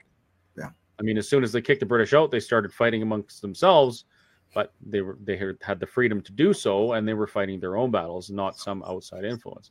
But it does happen. It has happened, and it can happen again if we work hard enough at it, for sure.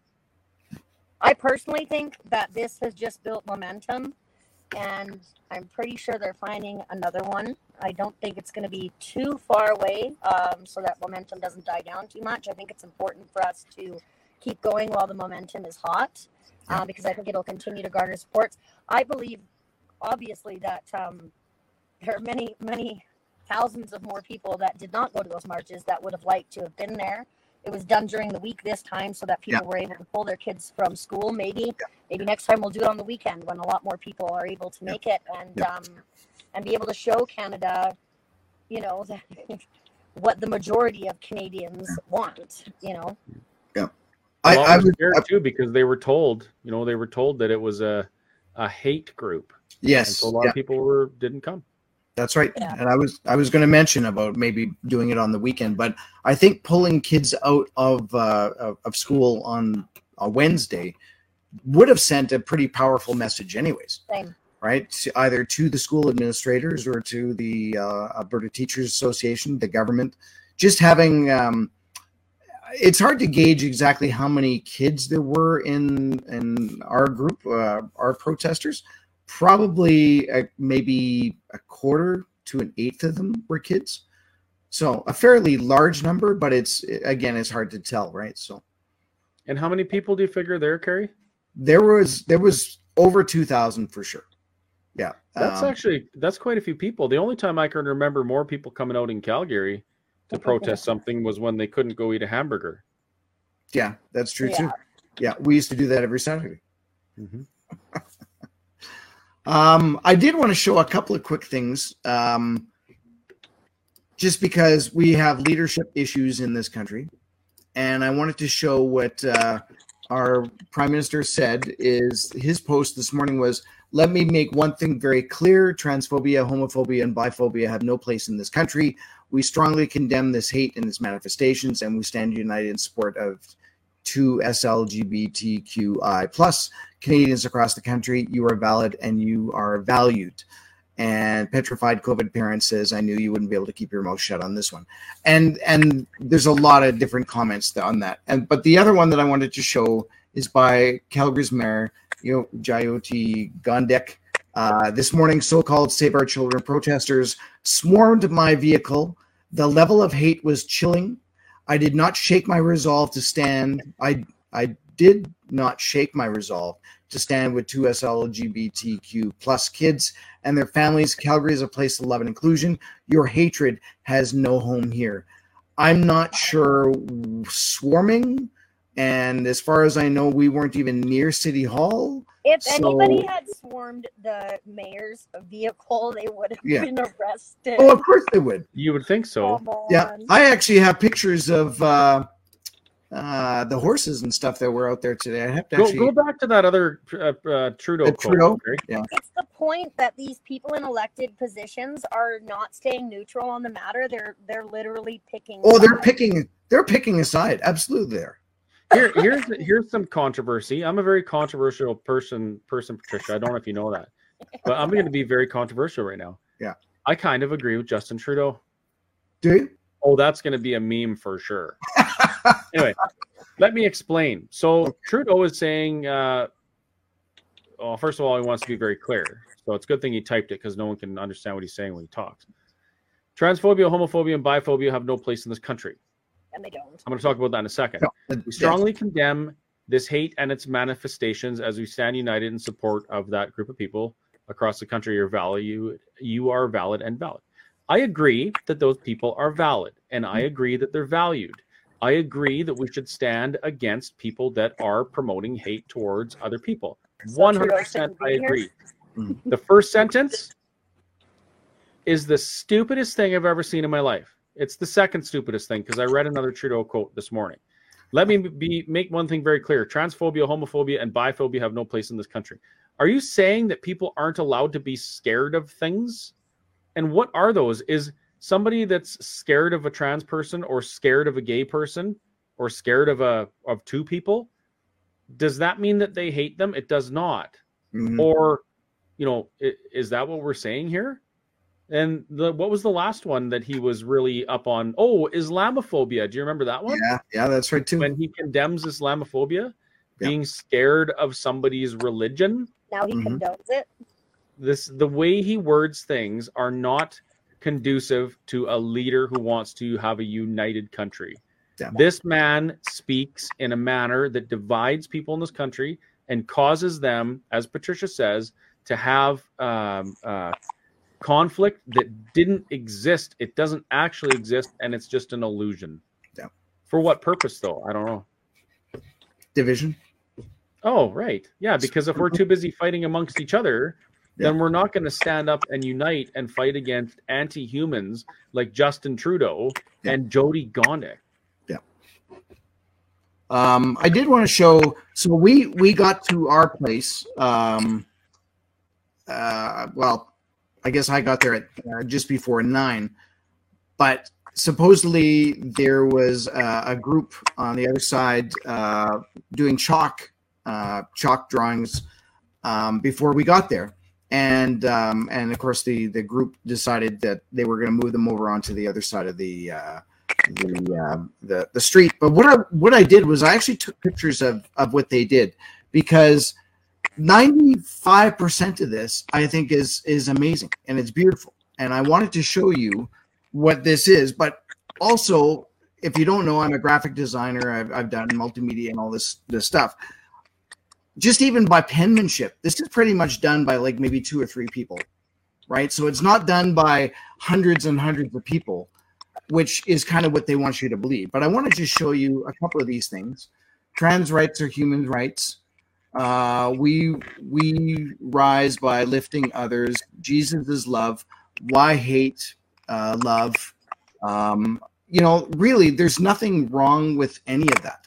Nothing wrong. Right. But that's not the point of this. It's the point of what the whole march was about was you don't have to actually shove this down the kids' throats in school. That's the thing that I think most people are upset about. That's the one I wanted to show. Your kids aren't possessions. And the reason I picked that one in particular was because that's, again, not what this was about. We were talking about parental rights.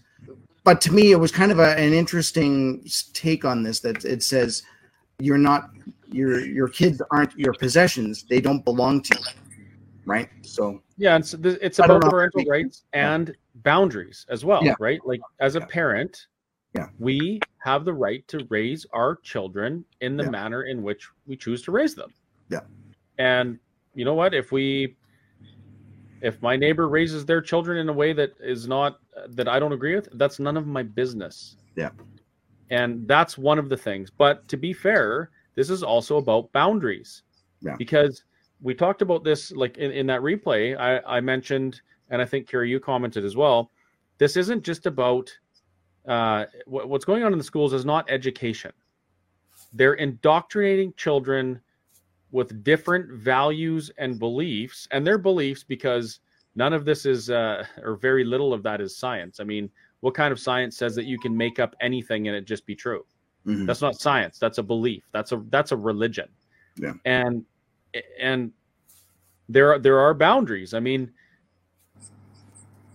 indoctrination is not what we send our children to school for. We send them to school so that they learn things and then they can interact with the world around them as they grow and they can have a fulfilling life.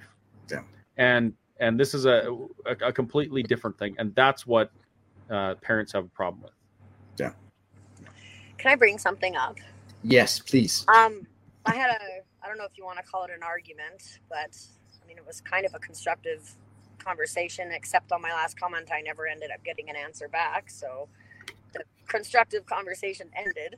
But somebody in the Pride community who wanted to counter protest and said that we were standing up for all these things that we're not standing up, tried to explain, even though I didn't ask for an explanation, he just offered it up because he thinks he knows what I'm fighting against when he doesn't. He offers the explanation that gender is not an ideology. It's a construct, is what he said.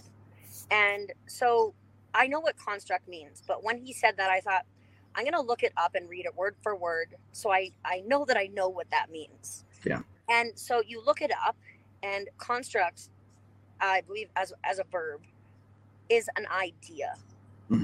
It's an idea. So he's arguing with me that gender ideology is not ideology. It's not an idea or a set of ideas. It's like scientific evidence. It's a construct, which is defined as being an idea or a set of ideas.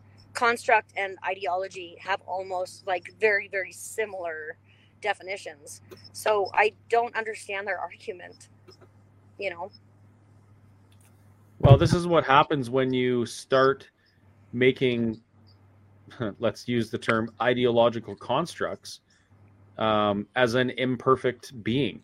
I mean, at one point, it was understood that there was man and women, and they were created man and women. And it was, it was something bigger than ourselves that we looked to for the answer.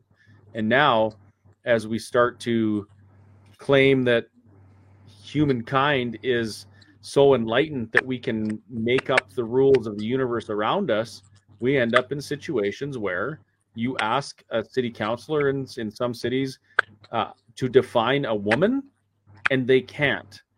In textbooks, women are being reduced to feeders, or what's the other stupid dehumanizing words that they use for women now? It's not like mothers. It's like a feeding parent or something like that. Like just completely taking the humanity and the sanctity out of what it means to be a woman. That's where we've come talk to. about a breastfeeder. They call it breastfeeders. It's so idiot demoralizing. Is actually men can breastfeed. I don't know if you've seen all that. Yeah, I don't know if you've seen all that with the hormones that they can take. A birther, yeah, somebody said that, or a chest birther, yeah, that's one of them. That's disgusting. Yeah, not, and it's like they're trying to erase women. Yeah, it's not just women. They are trying to get people. They're trying to erase people's identities. We all identify.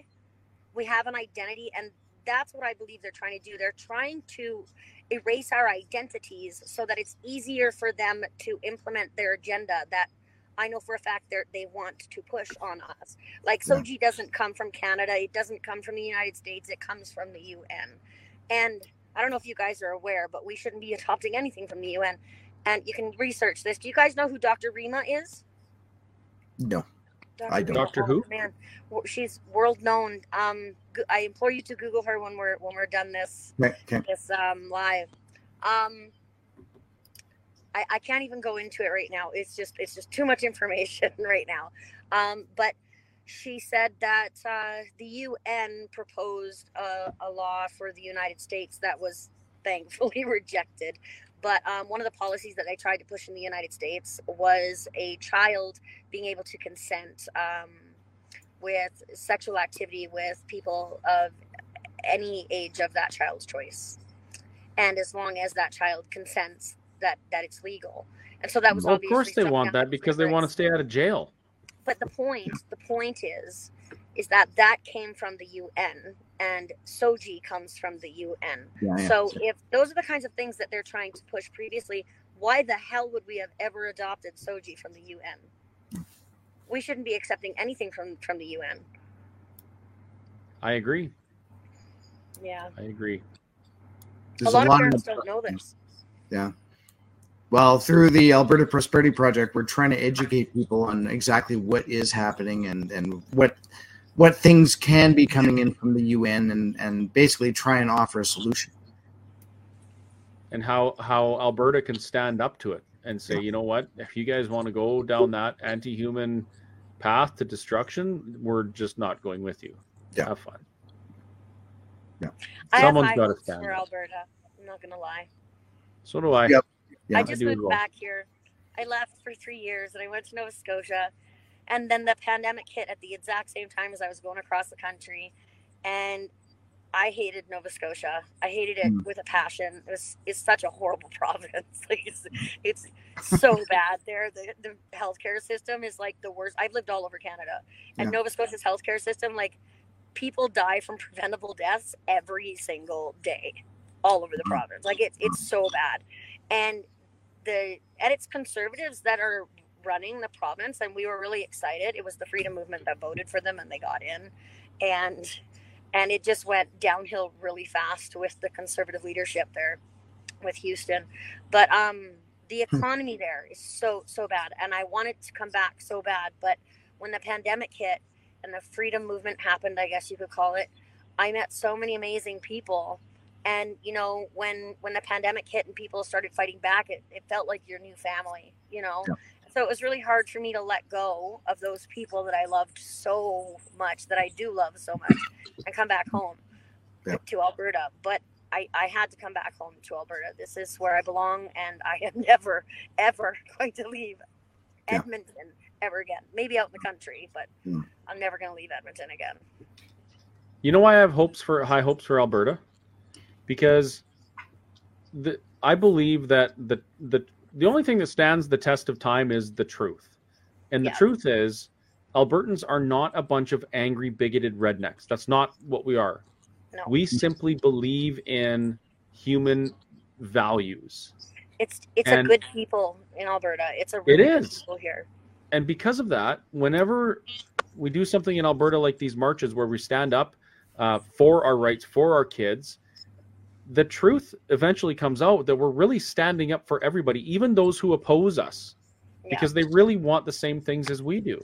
Mm-hmm. And when people realize those truths, the only place it can lead is to success, because when human beings get together to accomplish something, when they come together for common cause, there's really nothing that can stop us. And that's why I have high hope for Alberta. There were actually quite a few comments, and I just want to at least post a few of them because, of course, the first hour and 20 minutes was basically a replay of last Sunday's. So I want to say, Michelle says, I'm commenting after the 1 Million March in Edmonton. This is an excellent video. Someone who is not sure of whether or not to go to the march, this would help them make the decision. You all spoke very eloquently to help people understand this is all for our children. Patricia, who is speaking up in Edmonton? The organizers. Well, yeah. Well, who was did anybody get pulled up on stage and talk? There was a few people. It was actually it was so amazing. There was Benita Peterson. She was one of the organizers. Yeah. And Ivana was one of the organizers, and Nicole. I don't know Nicole's last name. Mm-hmm. And there was a pastor that spoke. There was a Muslim that offered a prayer. Sorry, they call it reading the Quran, and he read part of the Quran. Yeah. And there were a few other really important people that did speeches, and those speeches are available on the Alberta for Liberty Facebook group. Good. And I haven't been able to watch them after seeing them in person, but I'm going to actually be doing that before I go to bed as well. But I implore people to go and watch those speeches. They were really powerful, actually. Awesome. Yeah. And there were also Sikhs that spoke. Yeah. And the message that was the angry Albertan there? I didn't see him in the crowd, but he wasn't up speaking. No. Oh, that's too bad. And the message that they shared was to love the anti-protesters and to forgive them. And, you know, there was a really good explanation that they're victims in all of this. They're being used as pawns. And, you know, the protesters really emanated that message in our Alberta march. And there might have been a very small amount of yelling from our side, but it was very minimal. And we had quite the opposite experience than some other locations across Canada. Yeah. But we had an advantage the way the organizers of Edmonton planned this, the area made it so that the street was going to be between the anti-protesters and the protesters, and I think that really helped to mitigate. Yeah. It was a really smart move. Yeah. And the Edmonton police did such a phenomenal job, and people were happy. Spirits were really high. I think, spirits were even high in the anti-protesters section too, because they felt unity in their community as well. Yeah. And the whole experience was it was life altering. I don't want to say this because I don't want anybody who doesn't believe in the Ottawa protest to be mad that I say this, but it almost felt like I was in Ottawa again. It was just the most powerful and positive experience. I've briefly looked at some of the videos and pictures out there, and really, if you go to actually hashtag 1MillionMarch4Children, not just the one scrolling along the bottom here right now, 1MillionMarch4Children.com, but if that has the hashtag or hashtag Leave Our Kids Alone, and you go on social media, go on Twitter, go on Instagram, there's tons and tons and tons of and really 4 is the number 4, not the word 4. That's right. Yeah, Leave Our Kids. Yeah, that's right. 1 million March for Children. Yeah, I'm watching it scroll by. There you go. Yeah, you go. It was an amazing, positive experience. Again, Calgary had 2 marches, so it was almost like there was a morning session and an afternoon session. And I think the majority of the rest of the cities in the country just did the one.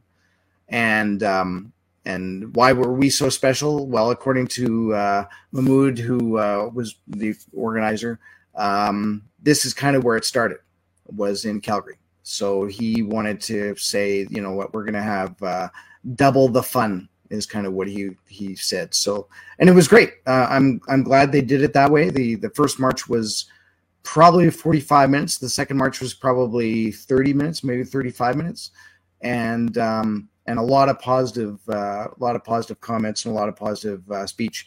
And I did hear that there was an issue in Victoria, and that I cannot confirm yet. But it sounds like they shut it down. I think that might be the only one out of all of that. And so again, lessons learned. They'll figure out why it was shut down. Maybe they didn't have enough. We don't know why it was shut down, or who shut it down, or how it was shut down. I don't know how it was shut down, and maybe it was not enough police presence, or maybe they got too close, or maybe there was a shouting match that got heated. I don't know what it was. So, but looking at it from, I believe there were 22 spots in Alberta that did the march today. So, I know. Do you remember the Union when that secret got released there? 22 locations across Canada. I'm like, what? Yeah. Where do you get that number from? Yeah, there's more than that. Yeah. Maybe per province. That's right. Yeah. So just a couple more comments here, and then we'll wrap it up. It's after 9 here. Len happens to say, why should we allow a lifestyle that cannot procreate tell us how we should raise our children? Right. That's pretty. We shouldn't let anybody tell us how we should raise our children, except for maybe our maybe the Bible, if that's what we believe, or the Quran, if that's what we believe. Yeah. Thank God for our Constitution, where it says that people have freedom of religion. That includes children. They have those rights too. Yeah. They do not have to take part in these things, and if they're saying that they don't want to, then they need to be listened to, and not, in Alberta. There might be no policy that forces secrets, but there's also no policy that prevents secrets. And only 37% of the public school systems don't have a privacy clause in place. Yeah. And just like you were saying, Patricia, with the number of speakers that you had there, we had numerous religious leaders come up. And again, I've gone to many of these rallies and protests in the past, and it's primarily one group or one message. Here it was like it really was. That was the rainbow color flag of people.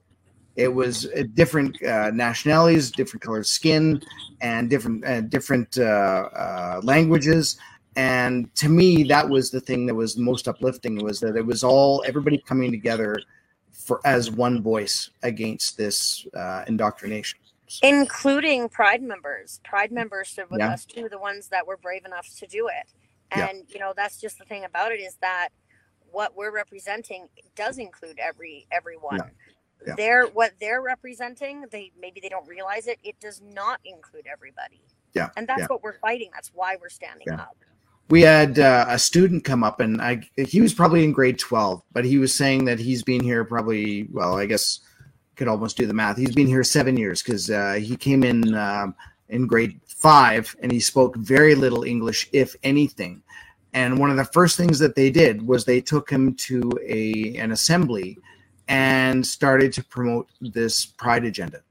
And that was the first thing that he realized. And so Carol actually says, I have a huge concern about new immigrants and refugees coming to Canada who enroll their kids in schools. If they are not fluent in English, they have no idea what their kids are being taught in school. If they knew, they'd be horrified. And that's why the student came up and actually said, you know, this was weird. He didn't really know what was going on. And again, he didn't really know the English language and wanted to fit in. So that's what he did. And as it progressed on and on through the years, he said, well, wait a minute, this is not right. And so they actually do have a gay club in his school, but they actually have another group that he's part of that are basically people that are just saying, you know what, we've had enough of this Pride stuff. So, you know, that's great on them. Hopefully it's a public group, and I probably could have gone and talked to him after just to find out a little bit more about that. But I have the feeling that that's going to happen in a lot of schools. Well, it's 10 after 9, and it's almost my bedtime. Yes, it is. But thank you again, Patricia, for coming on and thanks for having me, letting us know what happened up there. And always great to have different cities and perspectives come on. So we'll hopefully we'll see you again at some other event. I'm sure there will be more. I know there's going to be some APP events happening very soon, and I believe there's an email going out probably this week, if not early next week, about some of the events. And I know they'll be up in Edmonton, and they're kind of set up in zones. So I think there's typically a northwest, northeast, central, and then south cities, that sort of thing. So if you are an APP member, you will get that email. Otherwise, you can always go on the Alberta Prosperity Project website and take a look at what the agenda is, what the schedule is. I'm just going to do that just because I have to. There you go. AlbertaProsperityProject.com, and you can find out under the events. And I don't know if there's anything under here right now. Well, would you look at that? Either way, we will hunt that down. So with that, I'm going to wish everyone a great night. Thank you, Patricia and Chris. Before you go, Kerry, you mind if I close? Chris always has to have the last word. Yes. The last word. Actually, you can say the last word after I'm done. Is that all right? Okay. It'll be bye. I'm scared of that. Just kidding. Too soon? Yeah. Okay. So, in all seriousness, for those of you who don't know, my name is Christopher Scott. I'm the interim CEO of the Alberta Prosperity Project. On behalf of the Alberta Prosperity Project, I want to make some things very clear about our organization. Number one, we don't hate any of you. We don't really care what you do with your life and your personal time, any of those things. We also would condemn anybody who discriminates against anybody else because their beliefs or values are different than theirs. We believe in what this country was supposed to be. This country was supposed to be a place where people from all walks of life, all genders, all sexual orientations, whatever, could peacefully coexist, respecting each other's differences, and benefiting from the diversity that we share. Mm-hmm. That's where we fit in this. These protests, contrary to what the legacy media will tell you, are not about hate. These things were never about hate. It's never against a certain group of people. What's happening is we and others across this country and in this province are standing up for the values to which we hold dear. Mm-hmm. And we understand that our values may not be the same as yours. And I would gladly stand up to make sure that you have the right to hold your values as well. If you take this a little bit further, we also believe that the family unit is stronger when it's left to chart its own course, just like the province is. We believe families have a responsibility to their family members to bring them up in the way that they see fit. If your family brings up your children differently than mine, I respect that. And I won't treat you any differently for it. I certainly don't hate you. All we're asking for is that what this country was supposed to be respected by everybody. And, you know, in a broader picture, we also identify that the federal government is causing a lot of these problems and a lot of this division, and we will not stand for it. We will not stand by and allow any government, federal or provincial, to take a society down a path that leads to division and anger and hate. We will not, and we'll stand up every time. So on behalf of the APP, I want to say thank you to all of the people who participated in this protest, this peaceful protest, standing up for their rights. And I would also like to say thank you to the people that counter-protested. Because while I don't share your opinions or values, I respect your right to convey them. So thank you as well. Well said. Well said. That's always good. Well, thank you again, Chris and Patricia. And of course, we do these weekly webinars every Wednesday, except for this past one when we did the Sunday because it only made sense to do it. But otherwise, we do this every Wednesday, 7 o'clock. Just tune in. We try and post as soon as we can who the guest is going to be. We're working on a big slate of guests, Chris. I'm not sure if you want to mention anybody, or I guess because we don't officially have dates assigned to them yet. But I know we've got some. Are you talking about the Arnold Schwarzenegger? Yeah, do we have Arnold Schwarzenegger coming on? We do not have. No. No, but we do have some big names coming up, and I'm excited about them. So hopefully we can put up a schedule in the next week or so and actually list off maybe 4 weeks ahead. So that'll be really exciting when that does happen. And, of course, we're always looking for help and for volunteers. And if you have time, experience, and a skill set that can help us, please do not hesitate to contact us through the Alberta Prosperity website. And as for now, I'm going to wish you guys the rest of the evening. It's 9:15. Like Chris said, it's almost his bedtime. But hope to see you at an event in person real soon. And take care. God bless. And good night, everybody. Night, everybody. Thanks, Night. Patricia. Thanks. Thanks, too. Bye, guys.